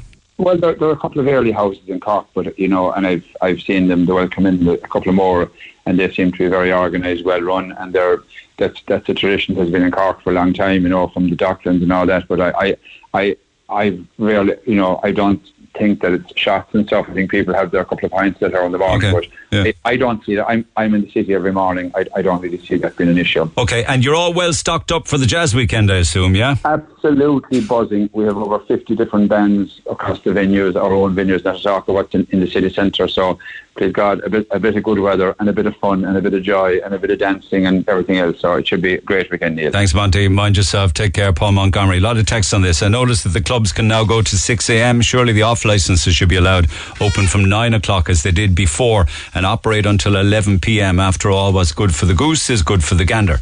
Some more here. It's a disgrace that people who fancy a quiet pint after 12:30 in their local can't do it. They must go to a loud club or a late bar. Pubs should be allowed to open until 6 a.m. too, says Owen. Morning, is this just me thinking out loud? But a few months ago, our politicians hit us with minimum alcohol pricing. I've noticed that since this was announced, drink sales are down. I've noticed this in my local Tesco and Dunn stores as they're near but empty. Now it seems to me that our government have realised this was a huge error, minimum pricing. Apart from the loss of revenue and Christmas around the corner, people will drive north for their alcohol. Remember what they were saying. It'll cut down on the A&Es. They'll not have people under the weather arriving at A&Es causing chaos. Now the government have decided to open up the pubs and nightclubs so people can avail of more drink. Are they trying to recoup the lost revenue? Personally, I don't think it will work. People are very aware of driving the following morning, not to mention the cost of alcohol anyway, says Mike in Mallow. And that's another thing I overlooked with later drinking and clubbing and pubs open very late. And I'm no killjoy, don't get me wrong. Will it also impact negatively on accident and emergency? Will fast food joints also open later? And will we expect them to open till 6 a.m? As far as I remember, Holy Hour only applied in the city. Growing up in Blackpool, fellas would head off to the Black Man. It was over the county bounds. Good point. Frank was making that earlier as well. To those of you who don't remember the Holy Hour, there was a lot of lock-ins. You were supposed to close from 2:30 to 3:30, but publicans, not all of them, but a fair share of them, just closed the doors and left the people in there, staying there, the lock-in. Is anybody thinking about the possibility of addiction getting a lot worse with the new pub opening times and the lack of treatment centres, or the courts getting packed up with antisocial behaviour and assault charges? There's a lack of Gardaí on the streets already. Good point there. A lot of the time the defence in court would be alcohol or drinking too much or an alcohol addiction. Watch the A&E being jammed by fools off their heads and poor Mrs. Murphy in severe pain sitting next to them. Watch the crime rate increase as well. I like a pint, but this is just crazy. Just a comment about the late pubs opening, Neil. Everyone complains about the cost of living. Now people will be under more pressure to find more money to go into more pubs. It's terrible. God bless us all, says Michael. Taxis will do it if they want the money, says Alan. Plus, there's only a certain amount of people and capacity of people in the clubs. Clubs will close before 6. Some will close at 3, 4 or 5. So it will scatter the crowd and make things more manageable and easier. Taxi drivers need to adjust to earn or fall behind and go out of business. That's just the bare-faced facts of it. Let's put that to John Roach, who himself is a taxi driver. John, good morning. Morning, Neil. You need to get in line. You need to adjust to earn your money or fall behind. Well, the other side of it, Neil, what about the tiredness of the driver that's starting his work at 6 o'clock in the evening, now having to work till 6 o'clock in the morning to bring the people home out of the city? That's got to be detrimental to the health. Yeah, well, it depends on how the shift is organised. I mean, you could have a taxi vehicle running 24 hours with 3 shifts, couldn't you? Well, who would drive them, Neil? I don't know. I don't even know of another driver in the city nowadays. One time, most taxis had a second driver, but now I don't even know a taxi that has a second driver. Well, why is that? If we can't get taxis most of the time, a lot of it could be due to insurance, the money not in them anymore, Neil. Just the difficulty of organising it. Is it a case that there are taxi drivers are getting older and are retiring, and there aren't younger taxi drivers going into the business? Yeah, there's a bit of that too, Neil. And I mean, the early morning drivers, a lot of them are retired gentlemen. There'd be some of them up as far as 80 that I know of. And now the drunks are going to be getting into their car. How are they going to cope with these people? You don't like this idea that they're going to be pushing more drunks into the back of your taxis, is it, later at night? Well, it's obviously very difficult to deal with it. I mean, if you look at anybody else in any other industry, they don't have to deal with drunks. But us taxi drivers, that's what we deal with. And you have to make a call, don't you? Yeah, they come to your door and you have to wonder, do I unlock the door or not? Will this be a problem or not? Well, I mean, you don't know how a person is going to react until they're in the car. Well, I was talking with a taxi driver last week who said that a lot of the time they'll kick the door. They'll do more than that, Neil. I've had a woman urinate in my car during the week. Yeah, but that was because she was drunk, is it? Because she was drunk, Neil. Yeah, exactly. So it's because of drink. Yeah. God almighty. So that's off the road then for a period of time to clean it, right? That's the seat out of the car and have to go and wash it, basically. That's the end of the shift? That's the end of the shift. It's the end of the next 2 days, Neil. But then you get the seat dried again and washed and dried. That's 2 days, you're gone. Yeah, well... That's just thing. But the biggest issue, Neil, will be the older guys that start their shifts at 5 o'clock in the morning, the guys that like to do the railways and the airports and all that. Now they're going to be confronted with drunk people. And the reason they do the early morning shifts is to avoid drunk people. So it's going to change the industry around completely for us as taxi drivers. And it probably could take more cars off the road because guys will work night times and won't work during the day or won't be able to work because they'll be too tired to work. But surely you chase the busiest periods, though. But the people will still need taxis even when it's not busy, Neil. I mean, there's always taxis moving. They're always moving. There's always somebody needing to go to a hospital or go and visit their grandmother or whatever. There's trains during the day, there's planes during the day. There's people arriving into the city different ways. But if all these taxis are at night time, who's going to do the daytime? Yeah, okay. I think you're off on a technicality at the moment, I think. Is that right? Oh, yeah. If we have a technical problem when we go for out to a company called SGS to have our vehicles inspected, if everything isn't crossed and letters, I's and all this dotted, they take you off the road for a week. So we're put out of work for a week.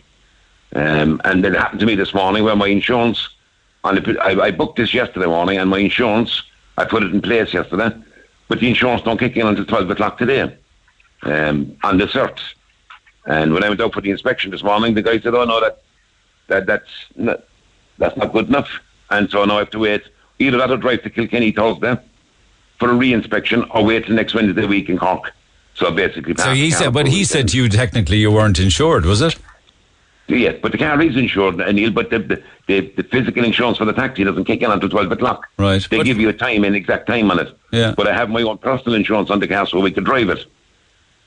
Oh, right. You were changing it then from personal to taxi. I'm changing vehicle from vehicle to vehicle. Yeah. So now that means the vehicle that I came out of is gone off the road, and the new vehicle now has to stay parked up. So, but sure, he had to refuse that in his defence. Like, he couldn't have cleared the car, and then you could have also said park the car up out there till 12 o'clock, and I will give you a license. Well, he could have done that. Yeah, he could have done that. Yeah. I mean, that's just being very hard on us. That's just really, really. Considering I only had 20 hours to make this inspection, if you understand me. I know, yeah. And it was only a technicality, Neil. The insurance is in place, it was in place. It's just been moved from one vehicle to the other. And he could have said, and I was complying with him when I was booking this yesterday. I said, we have a slot at 9:30 in the morning, or we have a slot next Wednesday week in Kilkenny. So, I mean, what the choices do they give us? I mean, we're being, and for me now to book a retest, that's the choices again I'm given. Drive to Kilkenny or drive to Killarney for a retest. That's a bummer. And it's in a week's time. That's a bummer. Thanks, John. Pam, good morning. Morning. Morning. Thanks for holding. Your thoughts on this? What do you make of it? 1 second there now, Neil. I just turn off the radio. You're grand. I can wait for you. Or government, just a text you while I'm waiting. You're grand. So what I was just saying there now was, did anybody think of,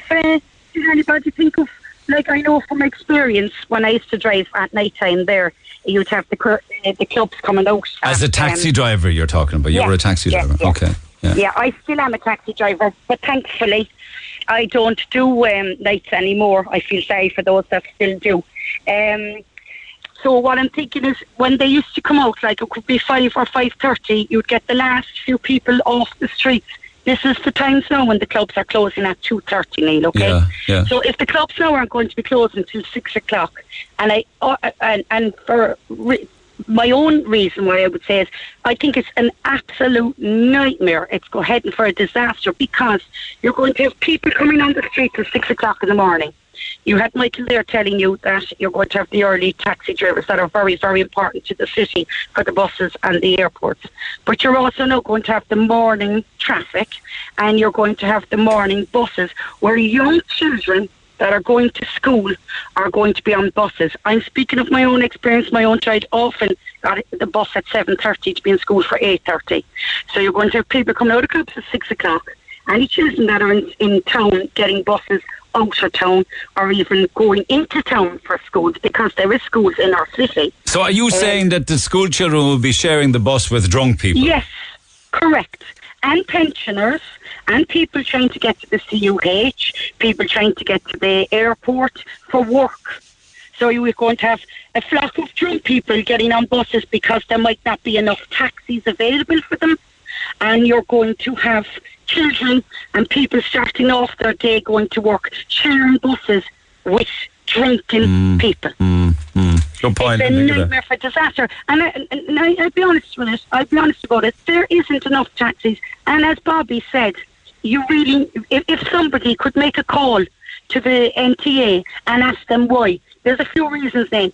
There was a time, and the 70-year-old people that you mentioned as well, they all paid huge money for their taxi plate, okay? And now they can leave them to no one. The minute they're finished, they're retired, that plate is... I remember when they were worth 70, 80 grand. 120,000 in Neil, I remember them as. This is going back in the 90s. And you can't sell them now anymore. They retire with you, yeah.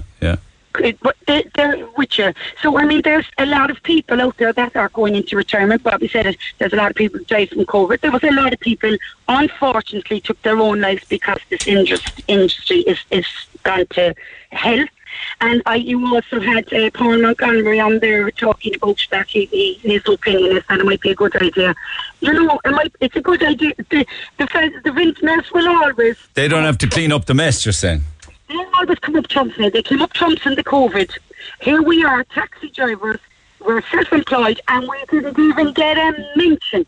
All down through the years, all the promises, self-employed would be looked at. We didn't even get a mention in this year's budget again. But there was a fare increase, though. A fare increase. Was our taxes lowered, or the PAYE that we pay in, was that lowered? No. Like a lot of other people. Yeah. Do we get double bubble? Like a lot of other people? Will we get a Christmas bonus? Like some people? Not at all. And tell me, why did you say you feel sorry for people who work nights? Because what they have to put up with now, Neil, long ago when you were driving taxis at night time, okay, somebody a dig on Patrick Street, and it was a bit of a shuffle and a scuffle, and it was all over. They're pulling knives now. They're pulling needles at you now. They're pulling... Bobby told you there was 2 taxi drivers on McCurtain Street last week, robbed by a knife. Yeah. There was one in Blackpool last year. There was one just before the summer. It's happening all the time. Some of the lads don't report it. They might be embarrassed. It might be too much. They might be traumatised. They might be just saying they're not doing this anymore. Neil, I gave up nights, and I loved it. And anybody that knew me knew I was a 7 night a week person. Why'd you give up? Why'd you give up? Because I had an incident outside Anglesey Street one night, down to the Ballinlock Road. I had 3 guys got into the car just after 3 o'clock outside Anglesey Street. I was belted by one of them. 3 of them ran. They all blamed each other. They went back over CCTV in Anglesey Street outside the Garda station, and their CCTV wasn't working. The Garda CCTV wasn't working? Yes. Good wasn't God. Working on Anglesey. So imagine, outside their own Garda station on Anglesey Street, our main Garda station for the whole city, their CCTV. So what chance have you now? So that assault led you to stop doing nights? Yes, I said, it's not worth this. I have a young child. What am I doing? Yeah. And I had to find other options. No, thankfully, Neil, I found other options, and I'm quite happy doing what I'm doing now. Yeah. Absolutely. I still have my taxi. I do a school run, and I'm very happy to be doing that. It suits because I have a young child in school as well. But for the lads that are still, and I've worked with a lot of those lads, for them, I feel sorry for them because, as I said, there was a time there'd be a scuffling about somebody mightn't pay you. They're pulling knives on you now. And why has it got so bad where you'd only have heard the odd runner before? We haven't got the police, the Garda, to police it. But why is this? Okay, that's to police the criminals when they commit crime or assault. But if you just wind back the clock before it, why is there more assault, more knife crime, more robberies? Why are people beating up taxi drivers? There's more addiction. There is more addiction now. There is more addiction now. People are on their knees in this country with addiction of all sorts. I'm not just talking about drugs. It's alcoholism, it's gambling, it's pressure of life, not being able to cover their own costs. Look at the rising costs. It's a factor of a lot of things. The government in this country needs to go back to the root of the problem. Which is what? Causing more problems. They need to open a lot more counselling. They need to put their heads into a lot more counselling for people, lost souls that have taken the wrong road. God love them. They need to sort out our housing crisis. They need definitely to do something for the guards in this country. I would 100% be behind them being tax-free for a year or two so that they can get more in. Give them something. Well, that's interesting. You mean that Garda Síochána should pay no tax? Yes. I genuinely, honestly, my own opinion, think they shouldn't, or even a very minimum one. They're serving the people of this country. Never heard somebody suggest that before. That's an interesting one. You know, mate, they're serving the people of this country, and if we had a lot more of them, that would give them some reason to go into that job. If we had a lot more of them, But then you'd have a nurse saying that they wanted a lower tax rate. You'd have a doctor saying that. You'd have a fire brigade saying it. Neil, come on. Nurses aren't under the danger that the Garda face every night. True enough. Yeah, no, it's interesting. I haven't heard that before. Maybe that could reverse those. Push the Garda, push more people. You saw the video footage of your man up on Bishop Lucy Park, did you, on the South Main Street? Did you see that one? I did. Good God Almighty. It's incredible what's going on in the city. And the guards smashing into your man's car with a brick. I mean, they don't have, they're not allowed, like the guards now, they bring them into court then, and, this fella had an awful upbringing, and this one fell, this one done this, and this one done that, and then it's, okay, so look, here's a fine, here's a probation, be a good boy for 12 months. Where are you going with that? Be a good boy for 12 months. Less than a week later, same fella back out doing the same thing again. Their hands are tied. I honestly and genuinely think if they got more police to police this country in a lot of things, rules, regulations, they need to be followed. Okay. If they got a lot more in, if they gave them a reason to come in, if they gave them a bigger salary or less work, better working conditions, and 45% of our problems in this city, in this country actually, would be fixed. Okay, thank you for that. Let's see what people make of your contribution this morning. Mind yourself, Pam. We got calls after the break. Hold on there. We got Liam and Bernadise standing by. Talk to Neil Prendeville now. 0818 104 106. Cork's Red FM. Okay, Liam Bonner was in the business for years, as in pubs and nightclubs. Morning, Bonner. Good morning, Neil. How are you? I'm good. You've been calling for this change for years, you're saying. It's finally arrived. Why were you calling for change? Absolutely. Well, I mean, when like I and so many other people visited, when I lived in Spain and that many years ago, it was always so civilized. When you realise, people go out later, they can drink later, they can get home later. In other words, when you're leaving a nightclub, if it's open till 6 o'clock, the lovely thing is you're there till 2 o'clock, 3 o'clock, 4 o'clock, you've had enough, you leave. It's nice and civilised. You go outside the door, there's a taxi, you go home. So for want of a better word, it's staggered. It's staggered and it's so civilised, and you it's very hard to handle when you see the likes of Ireland and the UK. The UK sort of changed it in more recent years, but that volume, the massive amount of volume hitting the streets. How many people pour out of pubs and nightclubs in Cork at 2:30, 3 o'clock in the morning, full of drink, full of aggression, trying to get all the same cabs, trying to get a burger, and it leads to fights. It leads to a disaster. Right, that's interesting. So it will have a more steady flow as opposed to everybody piling out at the same time. Absolutely. I've been saying it for years and years. It's lovely and steady. Everybody, it comes in now whatever the age. I won't exactly be doing nightclubs at 6 o'clock in the morning anymore. But I'll give it a lash sometime, all right, though. But it's, and it's so civilised. Everybody just go, they go in till this time, and next night we've had enough. It's 4 o'clock. Come on, we go home. You go outside. The taxis are all in their ranks. They're queued up. It's civilised. Yes, but if you go to any of those Spanish cities or Italian cities or Greek cities or Turkish cities or French cities, they got lots of police on the streets. We don't. They do, but remember as well, Neil, this is people, when you're talking, anybody the likes of yourself and that visiting these places would be summertime in the height of the boom, with loads of tourists. When I lived in Spain, even, in the winter, in the height of winter, your nightclubs. And you got to remember as well, Neil, this is only Friday and Saturday night. About what that lady was saying, kids getting on the bus and the drunk staggering out of a nightclub at 7 o'clock and they're on the same bus. That's not going to happen. How do you know? I mean, it's perfectly capable of happening. If the club finishes at 6, your man's off his head on shots and he goes for something to eat, he's technically easy enough to be on a bus at 7:30 in the morning, langers. Well, I'd say the reality is, if they're talking nightclubs, I don't think that's going to happen during the weeknights. I mean, the reality is it's going to be a Friday and Saturday night. There's not going to be kids on school buses the next day, to be sure of that, and it's just so much more civilised. One interesting text from a publican said, not only is this going to be an issue with regards to alcohol abuse, but it will also increase the amount of people using drugs in pubs, that it will only spike further with the longer hours.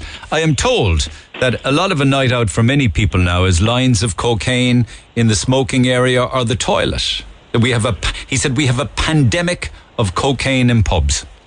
Well, you see, the reality is, Neil, that's always been there, and it always will. It's always that underlying belly, on that undercurrent. That's always going to be there, And the reality is, when you take, the other example, if you get a gang of kids in their mid-20s and they're all going out popping pills and doing lines of coke on a Friday and Saturday night, and they kicked out of a nightclub at 3 o'clock in the morning, they're all still up for the party. Thus, when you see all this carry on, then going to people's, into residential areas, throwing parties, friends coming along, fights are caused, all this other drama. Suddenly, they're all confined. They're confined to an area. They're confined. It's like Sir Henry's years ago. All that madness on the drug scene and all that back then ecstasy. Was in one area and it was contained. And no, it's the same. Leave them at it. You'll know, and they'll know the ones at a party there at 6 o'clock in the morning to get the last. But the taxi drivers won't work it. The buses aren't going to be there. There's snow. But people will get around it because you got to remember there's enough taxis, so people will stagger taxis. You'll have a lot of taxis now that would start at 4 in the morning, 5 in the morning. That sort of way. So people will work around it. But I'm telling you, most of that will be all positive. It's most of that will be all taken as very positive, and that's a reality that people have got to accept a change, and we got to move forward. It's been draconian, stupid laws for many years. All right, my man. And it's changeable, and it'll be for the positive, believe me. Okay. Well, where are you going to get the staff then? Well, that's the other thing. People will find a way. They got to pay them better. They got to be paid better, and they got to be paid, and they got to be guaranteed a taxi at the door to take them home when they finish work and so on. People will just adjust to it. It's like anything, a change. It is what it is now, but it's wrong now. One quick one there, if you don't mind. I need to talk to Bernadette before 11. Bernadette, go ahead. Yep. Stay there, Bonner, if you don't mind. Go ahead. Okay. What are your thoughts on this? How are you? John, you got that? Yeah, go ahead, Bernadette. How are you, Neil? Good, thank you. Go ahead. I'm glad that the gentleman that was speaking is still on the line.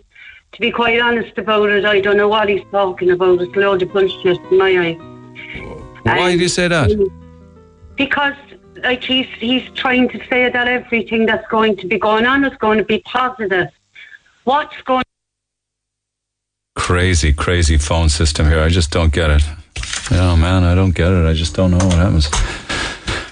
Anyway, we'll go back, see if I can get her back again. Are you there, Bernadette? Yes, I'm there. Is there any chance you could talk to me just after 11? I'll do that. Please, thank you. I need to sort this out. Come back after 11. Text 0868 104 106. We'll pick it up after 11. Hey, it's Dave. Join me weekdays from 4 for Dave Max Drive, where I'll help get you home or give you a little lift at home. Big hits, loads of fun features and traffic info. What more could you need? Join me weekdays from 4. Dave Max Drive. 104 to 106 Red FM. This is the Neil Prendeville Show. Okay, Bernadette, thank you so much for holding on. I appreciate it. You wanted to pick up on our conversation this morning, changing the licensing hours, longer pub opening, clubs till 6 a.m. Go ahead. Well, Neil, I just can't get my head around it, as I said. No matter what way I try and just try to figure out if it would be good for the country or for the city. I believe that it won't. No, not in a million years. It's going to cause nothing but trouble. Fights in the street. There's going to have to be extra guardie there. And it's going to be causing fights. You find this out with bouncers and people that are trying to get in. There's going to be court cases because of this. Well, the A&Es at the weekend would be impacted, surely, if people have more reasons to stay out later and to drink more or get into more trouble, right? Well, Neil, it's like this. We say on a Sunday night, there's college students going into these clubs. Now, on a Monday morning, they're going to be going into college and they're going to be half pissed. If they're going to be out until 6 o'clock in the morning and they have to be into college for 8:30. And what the lady said there as well earlier on about the buses, that is going to happen. The buses, drunks on the bus with kids going to school. But surely that's very extreme, though. Neil, there's nothing extreme about this when you're speaking about your family, your kids and your grandkids. Now, I think something like this, if we're going to be affected by it, I think something like this should be put to a vote. But we're only catching up with the rest of the world, really, where people should be allowed to socialise responsibly when they want. Yeah, but Neil, there's nothing wrong with the way that we are at the moment. Ireland is known for the way we are at the moment. We don't have to be catching up with nightclubs and trouble and things like that. Like, we're a small country. The rest of the world, they have plenty of Gardaí on the streets and everything else. And look, I just don't believe that it's going to be good for the city. It's going to cause nothing but trouble.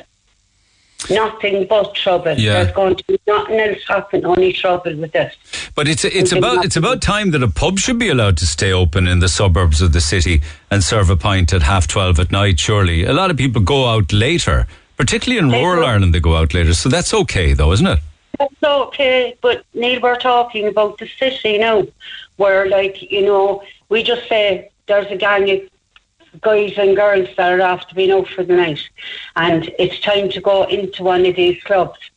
Now, not one of those girls or guys are going to say no to it because they don't want to be a party pooper. So no matter what they would have on the next day, they're going to say, okay, they're going to go along. Yeah. And it's not only going to college, it's going to work on a Monday. Yeah, and on top of that, there's the safety issue, I suppose, as well. It's not the safest city in the world at night. Exactly, Neil. There's going to be a tax on women, probably be higher. There's definitely going to be fights, court cases. Like, there's going to be bouncers arguing. They're going to be tired at that time of the morning. They don't want to be taking any shit from anybody that's going to be coming up to the door trying to get in and won't go away because their friends are in there. They're not going to be taking that, so there's going to be a lot of arguments on that side of it as well. Okay, thanks for that. Thanks for holding on. Thank you, Bernadette. Appreciate it. More calls on the way. Texts as well after the break. Get it off your chest. Call Neil Prendeville now on 0818 104 106. Red FM. A load of texts on this in the last hour or so. WhatsApp is back as well. Clubs staying open till 6 a.m. will be a disaster. More crime, more people going to hospitals and places paying more for electricity and utilities. Never mind the cost of staffing and security. Insurance will go up too. It's a bad idea. There are no police walking around in the city centre as is to deter crime. It's a disaster waiting to happen. Just wait and see. I'll come back to all of those. Here's an interesting one. I think this is a typical Cork humour. Besides taxi licence tests, is it mandatory that taxi drivers have to be the biggest pessimistic moaners in the entire country? I hope taxi drivers find that funny.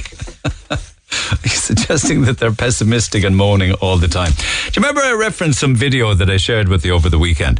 This is a guy with the brick, right? He's trying to break into the driver's side window of a car on South Main Street, just at the back entrance to Bishop Lucy Park. So he's trying to break in the driver's window with the brick, but the dope can't do it, right? So he goes around. Now, I probably shouldn't call him a dope because he could well have issues in his life and there could be addiction. I don't know. But anyway, after several attempts, he then goes around to the other side of the car and he manages to smash the brick through the front passenger window in what can only be termed a smash and grab. Would you believe that he must have spotted €4 in cash inside in the car? And that's why he smashed in the window to get at it. He was that desperate to get at the €4 cash. Chris says the city is no longer safe. The reason being is that criminals can do what they like and just receive suspended sentences. There's nothing at all to deter them from committing crime anymore. Show the government that video, Neil, because they don't have a clue what's going on around the country in real time.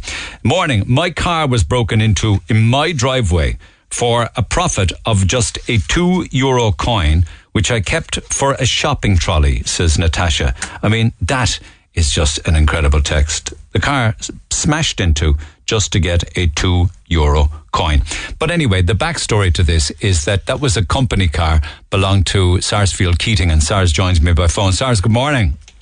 Good morning, Ian. And the company it's the carpet company on the South Main Street, is that right? That's correct, Sless and Company. Sless. My God, you guys have been in business for decades and decades. So what do you make of this? Like, what happened? It was totally shocking. And only for the students, they're the only people there that seem to take interest in the whole thing, because this guy was out in the street with a block, which I presume he picked up on Bishop Lucy Park, because it's similar to the kind of paving blocks that they use in there. And there was 3 cars in the loading bay at the time. Why he selected mine, I have no idea, because I know you said for the €4 or €5 he got, there was actually a measuring tape over the coins, so the coins wouldn't have been visible. And if he took the measuring tape, he'd have cost me more money than in terms of my loss. Yeah. Right? Yeah. But there was a student, a Canadian student there, Abdel, I think his name is, in the student block, and he heard a loud bang on the street, and he turned around and saw this guy, and he immediately switched on his camera, and he got him throwing the brick twice more at the side window, which again, it's a sign of the strength of the window, that because the brick is quite a heavy brick. Yeah, it just bounced off the driver's side window. Bounced back at him right away, hit him. It could have hurt him, but anyway, the traffic stood and watched. Amazingly, did nothing about it. There wasn't a horn blown. There was nothing done. And when he walked onto the footpath on the passenger side to throw the brick, the traffic just moved on up the street. And this is midday on a Wednesday in broad daylight on the South Main Street. 8 minutes past 5 o'clock in the afternoon. I'm sorry, was it that time? I thought it was midday. Yeah. So 8 minutes busy traffic then. Busy traffic on the street. Yes, South Main Street can be quite busy in the evening time or late afternoon. And then he did smash the window, and instead of opening the door, which he could have done having the window gone, he climbed in and searched for the money. And I found one of the euros actually in the broken glass in the seat afterwards when I was hoovering it out. But he didn't get very much, just a small few coins, and literally just pocketed what he got and walked off up the street as if nothing happened. And the brazenness of it in broad daylight. Yeah, and as I say, he was stopping the traffic, and he even waved the traffic to go on up past him. My God, it's absolutely insane. Couldn't have cared less. Yeah, and you wouldn't be necessarily expecting anybody to get out of their car and tackle him, but you'd expect somebody to start blowing the horn or start shouting at him or something, wouldn't you? Something, yeah. It's just amazing to see the traffic being held up, watching it, and then literally. Sorry, would you mind holding your car back a while? I want to rob this car. I want to smash this window. I mean, it's not funny. No. It is shocking, given the timing of it, because I think I said it on some other media there that my mum had passed away, and we buried her on the Tuesday, and then this happened on the Wednesday. And I used the car for calling to customers' homes to measure up all the time. And I was just 10 minutes later, I was gone on the road. I had 4 appointments made, and I just had to cancel them. And I was shaken because, as I say, I'd lost the previous 4 days due to a bereavement, and it was all shocking. Do you lose faith in society and the way it's going? Yeah. I mean, I can't believe it, because I've often thought, what would I do? Was I sitting in the van or whatever, right? I definitely would have drawn attention to it. I'm not sure would I have got out of the van and tackled them, but I would have certainly blown my horn or done something, Yeah. I wouldn't have stood and watched anyway, and I certainly wouldn't have driven off without causing some sort of alarm to be set off, So it's also the fact that people just did not intervene or try to help or to stop him. They just didn't want to get involved. Yeah. No, except for a few students. The students, believe it or not, were the people who reacted. What did they do?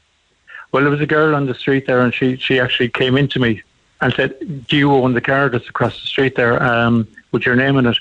And I said yes, and by the time I went out, he was gone, but she was the first to come in. And then I had 2 more students came with videos that they had taken from the upper floors of the apartment next door to me. And I had 1 male individual came in as well, and he was a pedestrian. And he said he had rang the guards. Oh, thank you for that. I was going to ask you that. People seem to be very busy filming things, but does anybody dial 999? You say somebody did. One man, as it turned out, he told me that his mother was a very good friend of my mother's, but this man would have been middle-aged. He wasn't a student, but he told me he had called the guards.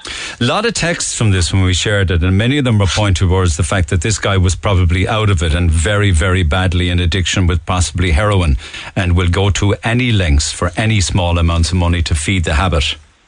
Yeah, well, the video, I think, has been circulated quite a lot, and it's quite unbelievable the amount of attempts he made to get into the car and the trouble he made to get into it. I wouldn't know whether he was addictions or not, but it was certainly. And then when the guards were called, it took a while for the guards to come, and eventually 2 guards walked up from. I think they came up from the Bridewell, even though I was told one is attached to Anglesey Street. Yeah. But and then they were lucky. I think they got fairly good CCTV from the Oval Bar, because he walked around the corner of the Oval onto Tuckey Street. Yeah. And they have CCTV there looking down on the street. So they got a good facial recognition of him, did they? I believe so. No, I haven't seen it, but the guard indicated to me that he could. Yeah, he got. So you're left with the consequences, of course, to get the window repaired, and undoubtedly you'll do that out of your own pocket. You wouldn't be going for insurance because it'll put up your premium and all that kind of stuff. Well, when you see the cost of the repair, right? Initially, I was told that the windows were €600 each. No, I don't believe that at the moment because it's gone in for repair now. But the insurance company then informed me that glass breakage had a maximum cover of €300. I wasn't aware of that. I thought when you tick the box that you're covered for glass breakage, I didn't believe that didn't know that there was a €300 cap in it. The only thing is, and thankfully for the students, that it's not a glass breakage, it's a theft. So it's covered under fire and theft. Is it problematic, that area? No disrespect to the businesses there and your own business that has been thriving for years, but Bishop Lucy Park, the back area of that, do you notice much carry on there? Yeah, there can be on certain days. There can be the bad behaviour from individuals shouting and kicking at one another, probably with some drink or something else involved there, hanging around the park. But the kind of violent behaviour I saw this man doing, I've not witnessed anything like that. Yeah, the blatant brazenness of it in the middle of the day in traffic, holding up the traffic while he wants to smash in the window. And the brick, I don't believe the brick was on the street, so he must have picked the brick up somewhere and carried it to the place with the intention of doing what he did to some car somewhere. Why he picked mine, I don't know, and I will never know, Okay, our sympathies with your loss, incidentally, Sars. Thanks so much for taking the call. Appreciate it. Be interesting to know if the guards follow up or they come back to you on that. People would like to know, Well, hopefully they will. Hopefully they will. Okay. And I thanks Neil for leaving me highlight the situation as well, because I mean, guys like him, we don't know who he's next going to hit or what he's next going to do. Well, it mightn't necessarily be a car window. It could be a person or a pensioner or somebody on their own that desperate to get money. They go to all sorts of extremes, Absolutely. All right, but okay. I suppose onwards and upwards, Neil, we just go on with it and carry on, and please God, everything will work out best. Thanks, Sars. Thank you. Got a lot of carpets from you guys down through the years, and delighted you're still going strong. Thanks for taking the call. Thanks, Neil. Thank you very much. God bless. This is the reason why drug use and dealing shouldn't be tolerated. Soft approaches lead to these kind of crimes, and eventually we have areas of the city that become no-go zones, says Peter.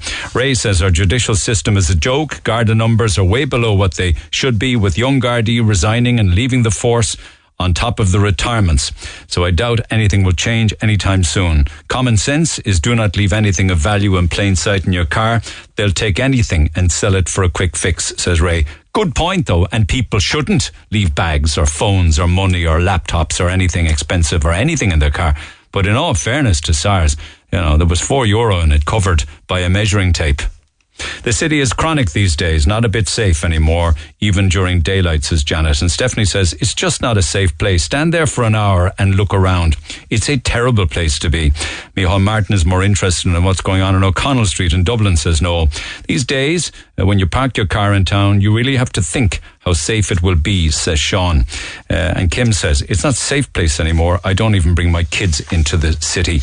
You'd want to be off your game to go into town, Neil, as most people in there are exactly that, off their game. The Neil Prendeville Show on Cork's Red FM. Our phone lines remain open after midday, 0818-104-106. Okay, just time to reflect to yesterday's programme, and I'll bounce back to text from this morning, hopefully this morning. If not, I'll do it tomorrow. But some of the updates now with regards to refugees coming in from Ukraine. Huge response to it yesterday.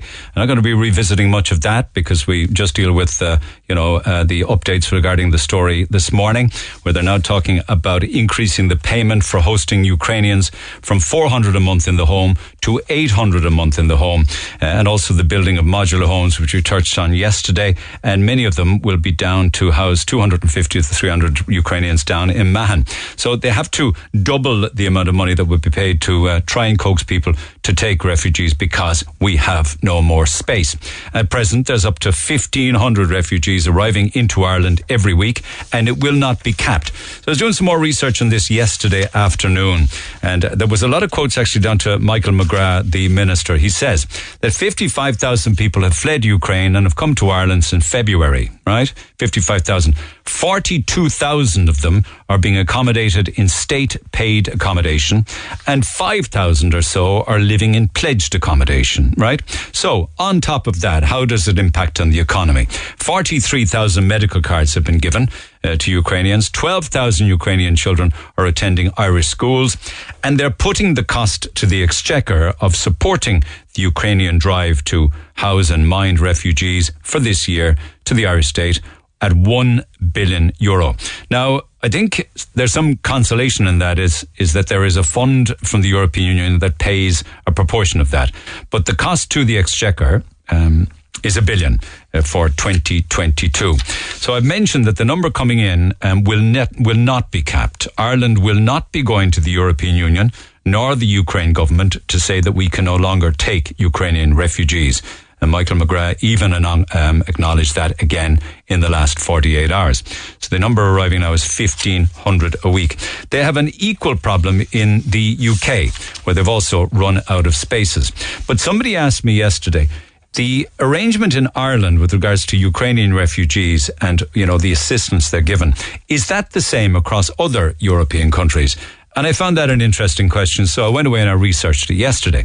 And the EU has given Ukrainian refugees the right to live and work across Europe for 3 years. All right? And that includes, in every EU member country, access to healthcare, education, housing, and also welfare payments. So you got 6 million Ukrainian refugees have crossed the border into Europe. But then I was working out, or at least Seamus was working out, what kind of a payment would be made, say, if you compare Ireland to the UK? Well, it would be whatever the benefits in that country would be. The benefits in Ireland would apply to a Ukrainian the same as it would to an Irish person. The benefits in the UK would apply to a Ukrainian refugee the same as it would somebody in the UK and France. So benefits differ from country to country. I can drill into some of those if you wish as to the comparisons regarding the benefits. But yesterday morning there was a twist in the sense that Ukrainian refugees staying in a Cork hostel are very unhappy with the arrangement there for lots of different reasons, but one of them had to do with the food that they were being served. If you heard yesterday morning's programme, many people listening got quite exasperated about that. 3 square meals a day, even if it was the same food. And the problem was that much of it is literally being thrown out and uneaten. So big responses to that.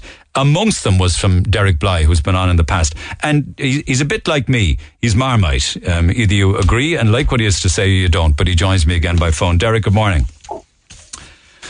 Can you hear me? Neil, how are you getting on? Good. I can hear you fine, yeah. Can you hear me all right? I can. Thanks for holding. Appreciate it. So that's by way of setting the scene as to what's happened over the past 24 hours or so. Your thoughts on all this? You're probably saying, I told you all so, is it? Look, I don't want to say I told you so, but I thought it was fantastic yesterday. It did the narrative that I've been pushing fierce favour yesterday, right? That the only Ukrainian refugee that you could find to come on the air was a Pakistani male, right? That's sick of eating pork. I thought that was just the cherry on top of the cake. There were texts as well from women in hostels who didn't necessarily want to come on. Just to hear a Pakistani man speaking on the air claiming to be a refugee coming from Ukraine was just hilarious, I found. So, well done for that. Yeah. I guess that goes, right? And mind you, we were told from the beginning that the males had to stay in Ukraine to fight the war. Right, and now it came out in the Irish Examiner yesterday that 39% of all people coming into the country from Ukraine are young men. So I think that lie that we were fiddled with at the start has been well and truly blown open. Right. It's a complete load of nonsense, right, that we were fed, and I think we've been sold a pup. Right. So just to recap, do you have a problem with refugees being here, or are you saying that we have enough of them? Or that we should put the Irish first? We should have housed our own people first. Right. When every man, woman and child in this country, from this country, that has made this country their home for an extended period of time, is housed and has a roof over their head and a safe bed, then we can open up our arms to the rest of the world. But it has to be reasonable numbers. Right, we've already taken up to 60,000 people from Ukraine, and I was on your website this morning and I was reading an article that the government is now reaching into all of our pockets, right, and is going to build housing for another 60,000 people when we've got official numbers, right, almost 11,000. It could go north of 100,000 refugees. They have said that they will not cap it. They can't cap it. Other European countries won't cap it. So they have to come up with some kind of a solution. We did a poll actually overnight on Twitter. Asked the question, the government are going to double the payment for hosting Ukrainian refugees' families. It's believed that the government may introduce the payment for those hosting Ukrainians from 400 to 800 a month. We asked the question, do you think that this will alleviate the pressure? And 81% of the people who voted said, no way, it's not going to change anything, shouldn't happen. Yeah. The point I'm trying to make here, Neil, is, right, why couldn't we do this for our own people up till now? Why could we not find housing, but all of a sudden we can absolutely destroy our economy, right? We can destroy social cohesion to accommodate, you know, hundreds of thousands of people from one particular war. Why didn't we do this for the Afghanistan war? Why didn't we do it for the Iraqi war? Why didn't we do it for the Syrian war?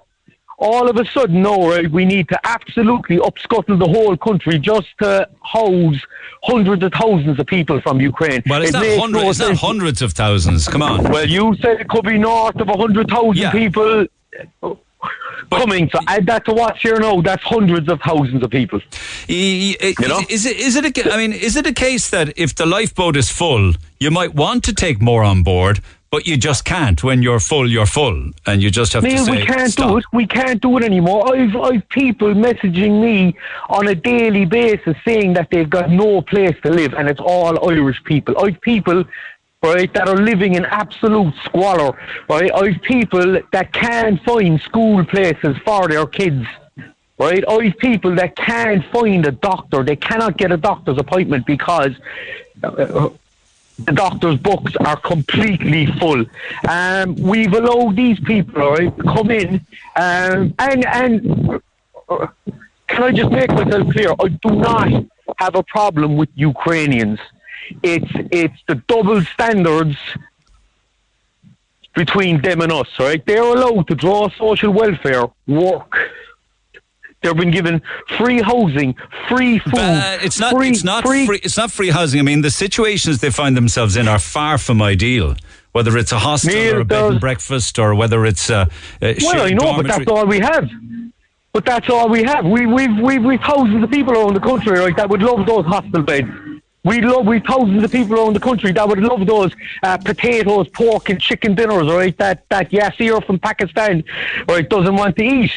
All right, we've these guys driving around the countryside in cars with no tags in their windows. They've no tax, they've no insurance, right? They've no test, right? Meanwhile, how do you know all of that? Because I spoke to a sergeant in the policing, the roads policing department, right? And he told me there is no mechanism. Oh, they have Ukrainian cars here, you're saying? The Ukrainian cars, they have no mechanism in this country to check Ukrainian insurance. Right? Now, we've got cars from that country driving around these roads with 7 months. How many of those cars' insurance has lapsed in the meantime? And those people are saying, well, what's the point in paying for new insurance? Right, the guards aren't going to check our insurance. Do you accept at all that they're fleeing war, and for many of them, their houses are gone, they're bombed to bits? No. Absolutely not. That myth has also been blown wide open now. You're not watching the video footage coming out of Ukraine for the past 8 months of people's homes being blown to bits. The mainstream media have been lying about this since the beginning. You're not a war denier, surely be to God, on top of it. No, there was a war in the east of the country. There was no war in Kiev. There's no war in Lviv. There's no war in Odessa. So what's the attraction then for taking your aged parents or yourself and your children all the way across Europe to come over here and stay in a hostel? Free stuff. Like free what? Stuff. Like what? Free stuff. The welfare that they're getting in this country is 4 times the national average wage in Ukraine. It's 4 times. Right? So what if every refugee of working age that was here had to work? We have a labour shortage here. That there would be no free welfare. That if you come here and receive welfare, we're crying out for workers, skilled and unskilled. It's not the employment. In order to receive, I'm talking about giving something back. That if you're here and you're getting benefits, you must work for them, not sit around all day doing nothing. Well, that's exactly what they're doing. I was up in Bruff the other day, right in County Limerick. There's a refugee centre has been put right beside a primary school, and there's upwards of 300 people inside there. And if you stand on the streets of Bruff, County Limerick, all you're seeing is Ukrainian refugees walking up and down the street all day with bags of shopping. Right? I spoke to some of the parents. They said they're inside in this area called the Grove. They're drinking. The guards had to go there the other day because there was a big party going on. Right? Yeah, but we're well capable of drinking in public ourselves. We're well capable, but why are we adding more people into that mix? Right? If I want to train my kids soccer or GAA, I have to go get Garda vetted. Right? But we're okay to drop 300, mostly males, may I add, right beside a primary school in Bruff in County Limerick, and that's A-OK. Yeah, but they may not be refugees from Ukraine. They could be. They're all from Ukraine. They're all from Ukraine. I listen to them talking. Right, they're speaking Ukrainian. And you know the difference between Ukrainian and another Eastern European language. Yeah, well, I know. Right, they're not Polish. So they're either Russian or Ukrainian. Okay, right, we're not taking Russian refugees. We're taking Ukrainian refugees. Somebody's saying here, why did we never hear of Derek Bly? And I get criticised for putting you on the air, incidentally. You're probably aware of that. Why didn't we hear I wish you had me on more. Why didn't we hear from Derek Bly before the Ukrainians arrived if he claims not to be racist? He only seems to have been protesting since they arrived. We've had the same homeless crisis for years and never heard from you before that. Yeah. Why not? Well, if they opened their eyes, right, they would have heard from me. I've been out and about for years. It's the Ukrainian crisis, right, that kind of brought me to the top, right, because of what happened in my own hometown here in Mitchelstown, in Kingston College, right, where we had homeless families already in the town. It's exasperating. But the Anglican Church decided to open up 8 properties and house only Ukrainians. I offered my assistance in doing up the houses if they agreed to house half Irish, half Ukrainian. That's not an unreasonable demand. But they refused. They said it's all Ukrainian, not even one house. But you never had a problem with direct provision, did you, before all of this, where people were coming in and applying for asylum and up to 90% of all asylum cases are refused in this country. Did you know that? But it takes a long time for that to happen, and not all of them were refused. But I mean, you didn't have a problem when other European nations came over here to work and to live and to claim benefits. No, I've no problem at all with Polish, Lithuanians. The issue seems to be when there's a war and they're fleeing war. Right. Really Georgia. There's no war in Georgia yet. 40%, right, of the International Protection Agency refugees are coming from Georgia. They're coming from Somalia. They're coming from Nigeria. They're coming from Congo. We cannot take all of these people. We cannot house them. We've no more room, but now the government seems to have loads of money, right, to build specialist houses for these people, right, when they can't build houses for our own people.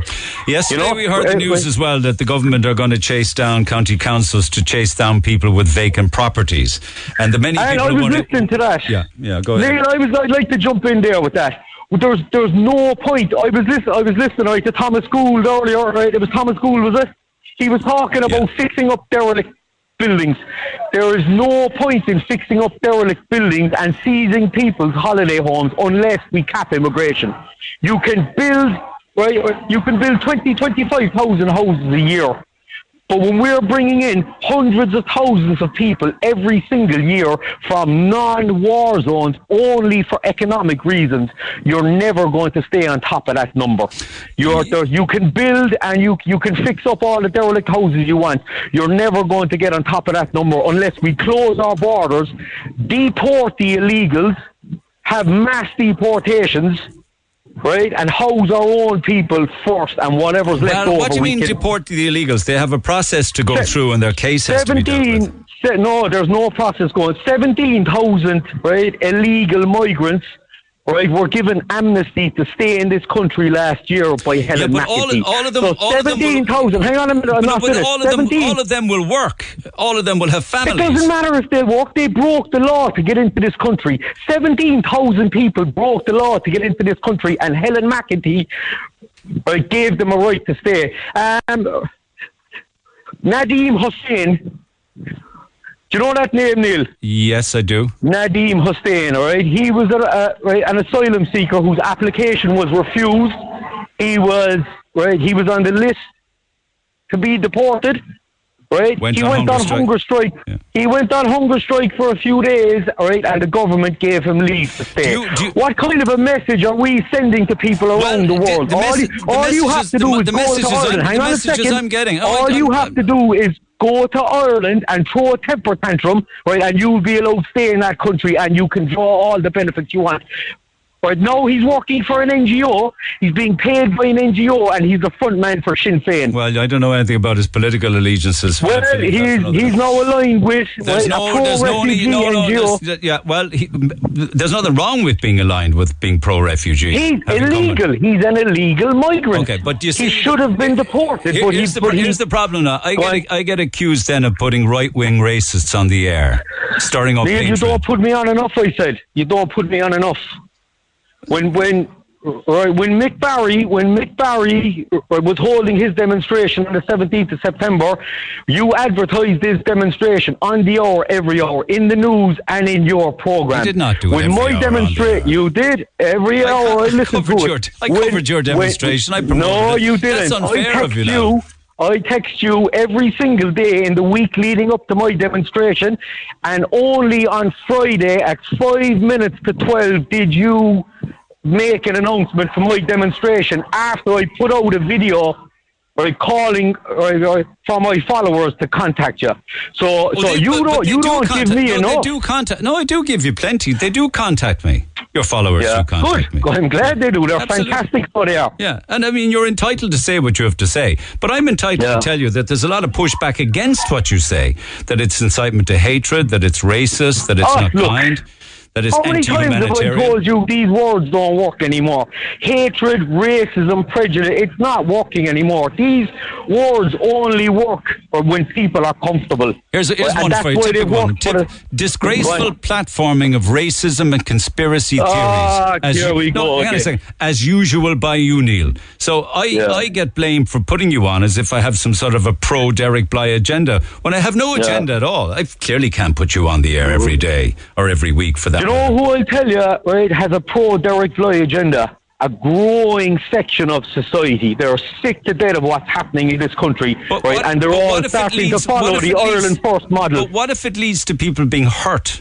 What if it leads to violence? I have no... I can't stop my words, right, because someone claims to be hurt. If they want to be hurt, that's their problem. That's their problem, right? Lots of things hurt my feelings, but I don't go with it. I'm talking about physically hurt. Physically, I'm not, right? Unless I'm directing violence at somebody, right, I have no say in what crime... Be towards the government, who have really... It is towards the government. The government are responsible for this. Eamon Ryan and got Simon to accept Coveney, the blame for this for decades, not just a war in Ukraine. Eamon Ryan and Simon Coveney made statements before that this island is going to have 10 million people in it by 2040, right? I believe there's a deliberate attempt to fill this country up with people not from Ireland. We're already on a declining birth rate, right? You need 2.1 kids. But we need to get people to come here to work, or have you been blind to the fact that there's a shortage of work? I don't have a problem with them working. It's the housing is the problem, and the asylum and refugee racket. And that's exactly what it is. It's a racket. You've these corrupt hotel owners around the country, right, who have been offered massive sums of money to house people, and they're all getting in on the scam. Yeah, it doesn't make them corrupt though for taking the Queen's or the King's shilling or the state's shilling. It just means that it is, because it's my money and it's your money. It's my money and it's your money, and all people are suffering because of it. All people are suffering because of it, because all people are being put out. But you already heard it the other day, right? They won't have refugees sleeping on the street. They won't have Ukrainians sleeping on the street. But it's no problem for Irish people to sleep on the street in their droves. You were talking yesterday about a 15-year-old girl. I can't argue with that. I really don't have an answer to that. That is as clear to the man on your show last Friday morning, as it is to everybody else. I understand. There was a man on your show last Friday morning was dragged out of his flat. Right, I listened to it, an Irish man who lived in that flat for 17 years. That's right. Where do you see Ukrainians or refugees being dragged out of buildings? I can't argue with that. I just can't argue with that. I actually agree that there is a serious disparity, really and truly, and I find it insane that all of a sudden they can find all of this money to pump 400 to 800 euro per month to take somebody into your home when they didn't have these emergency measures for the Irish for the last 10, 15 or 20 years. I understand. And they have no plans to make them available for Irish people either. The government are the cause of all the problems in this country. The lockdowns they imposed caused the inflation. The inflation we're seeing today is a direct result of the lockdowns. The carbon tax, the sanctions on Russia, the green agenda are the cause of the fuel prices. You might be in darkness this winter directly because of government policies. Mass immigration is the cause of the housing crisis, Neil. It's not supply, it's demand. Hold on a second. Yeah. Hold on a second. John. Yeah. Go ahead. Good morning, Neil. How are you? Good, Neil, do we have to listen to this fella anymore today? Because... come on now, lads. Come here, you're getting everything off the internet and you're not living there. You're saying people are coming over here for social welfare and things. Yeah. You leave Ireland in the morning and go halfway across the world for a couple of €100 a week. You wouldn't, you're back, you're joking. It's a couple of €100 more than what they're getting there. You're saying all these cities across Europe or across the Ukraine aren't affected at all by the war. This is just another attempt now to throttle my opinion. Will you ever... No, that's... you have enough fellas like that on the air. Are you going to talk over me now? Because that's what I'm calling for... John, the further east you go, the lower the welfare is. That's a fact. Yeah, of course. There you go now, John. Put that in your pipe and smoke it. Derek, don't let yourself down now. Don't let yourself down. Go on, John. But sure, he can't help letting himself down, Neil. Because that's what he does every time he's on. He roars and shouts reasons. You know that there is a background narrative to what he's saying that people actually do support. Do you know that? And do you know that more and more people are sick to death of Ireland and the way it's being run and the way they're being treated? You know that people are fed up working for, no money and can't rent a house and can't find a mortgage and can't get a doctor and can't get into. Why is it? Neil, why is it that we've no problem exporting thousands and thousands of our young people out of this country every single year because there's no houses? Yet, on the other hand, we've no problem building modular homes. I want to give John, firstly, an opportunity to respond, but I do understand what you're saying. But it's your anger is probably directed in the wrong area. That's all I'm saying. Yeah, I'm not angry, I told you before. I'm focused. Now, a few years ago, we had all these 10,000 people there in temporary accommodation. We were saying it was an absolute disgrace. You wouldn't put a dog in the hotels that they were going into. We're putting thousands of Ukrainians into the same places now, hotels all over the country, and we're saying, oh no, that's not good enough. Why aren't we putting the Irish there first? I mean, that's ridiculous. They were either suitable for the Irish then, or they weren't. Well, I have to say, I do know of people who call this radio programme would be very happy in a hotel temporarily rather than couch surfing on their mother and father's bed or their mother and father's front room. But yet they can't. I would too.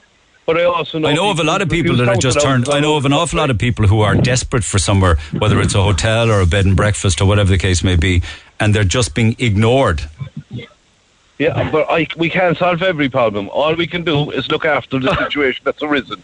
We have a situation where a country, a terrorist or a tyrant has invaded a country which is part of part of the EU. Ukraine actually started that war, John. Whether we like it or not, they're our brothers in the EU. and we have to look after them. They're not in the EU. Treaties. Who aren't in the EU?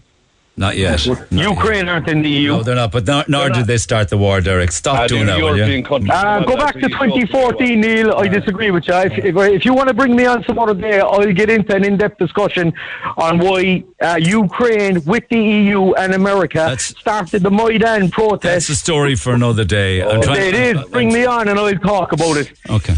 Neil, what I'm calling for is this. Right, I've created an umbrella see what you did there now. You shouted down a guy who didn't even get an opportunity to finish what he wanted to say. He spoke. I thought he was finished. No, you shout people down. No, sure. No, you see, that's so I have to. You don't give me a chance to speak.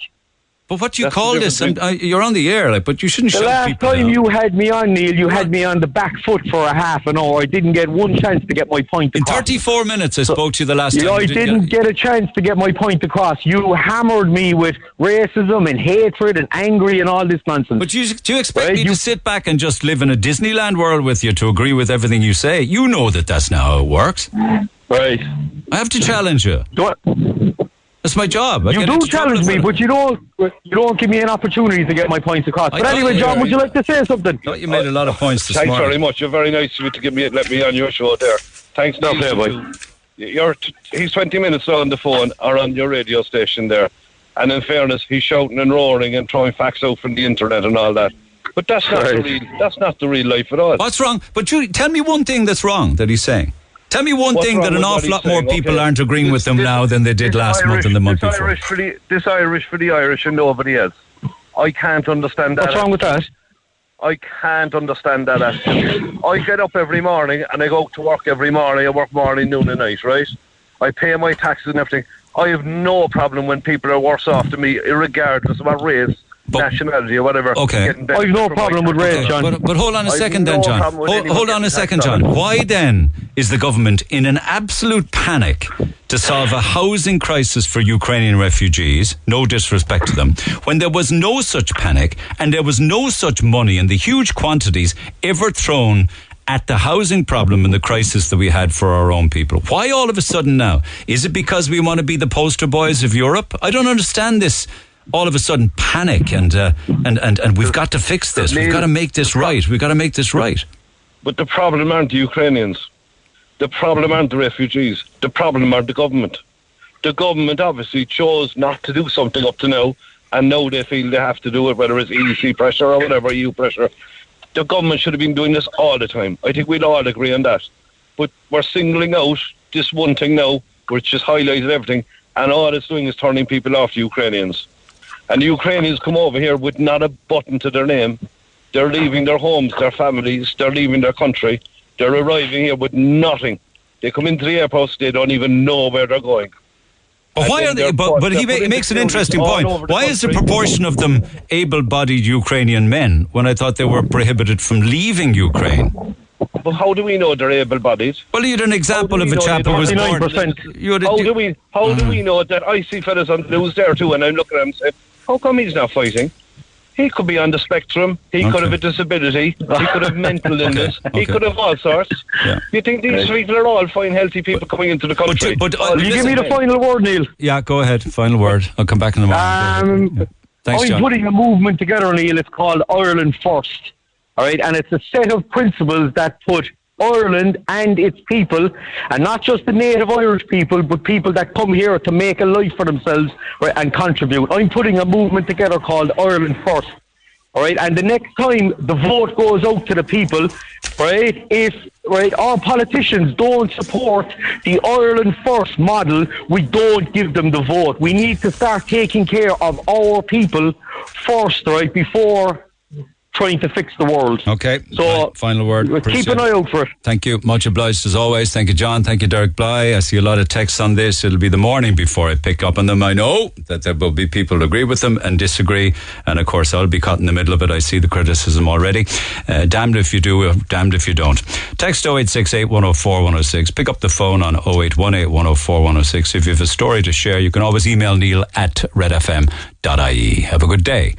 I'll see you tomorrow. For more Red FM podcasts, go to redfm.ie/podcasts.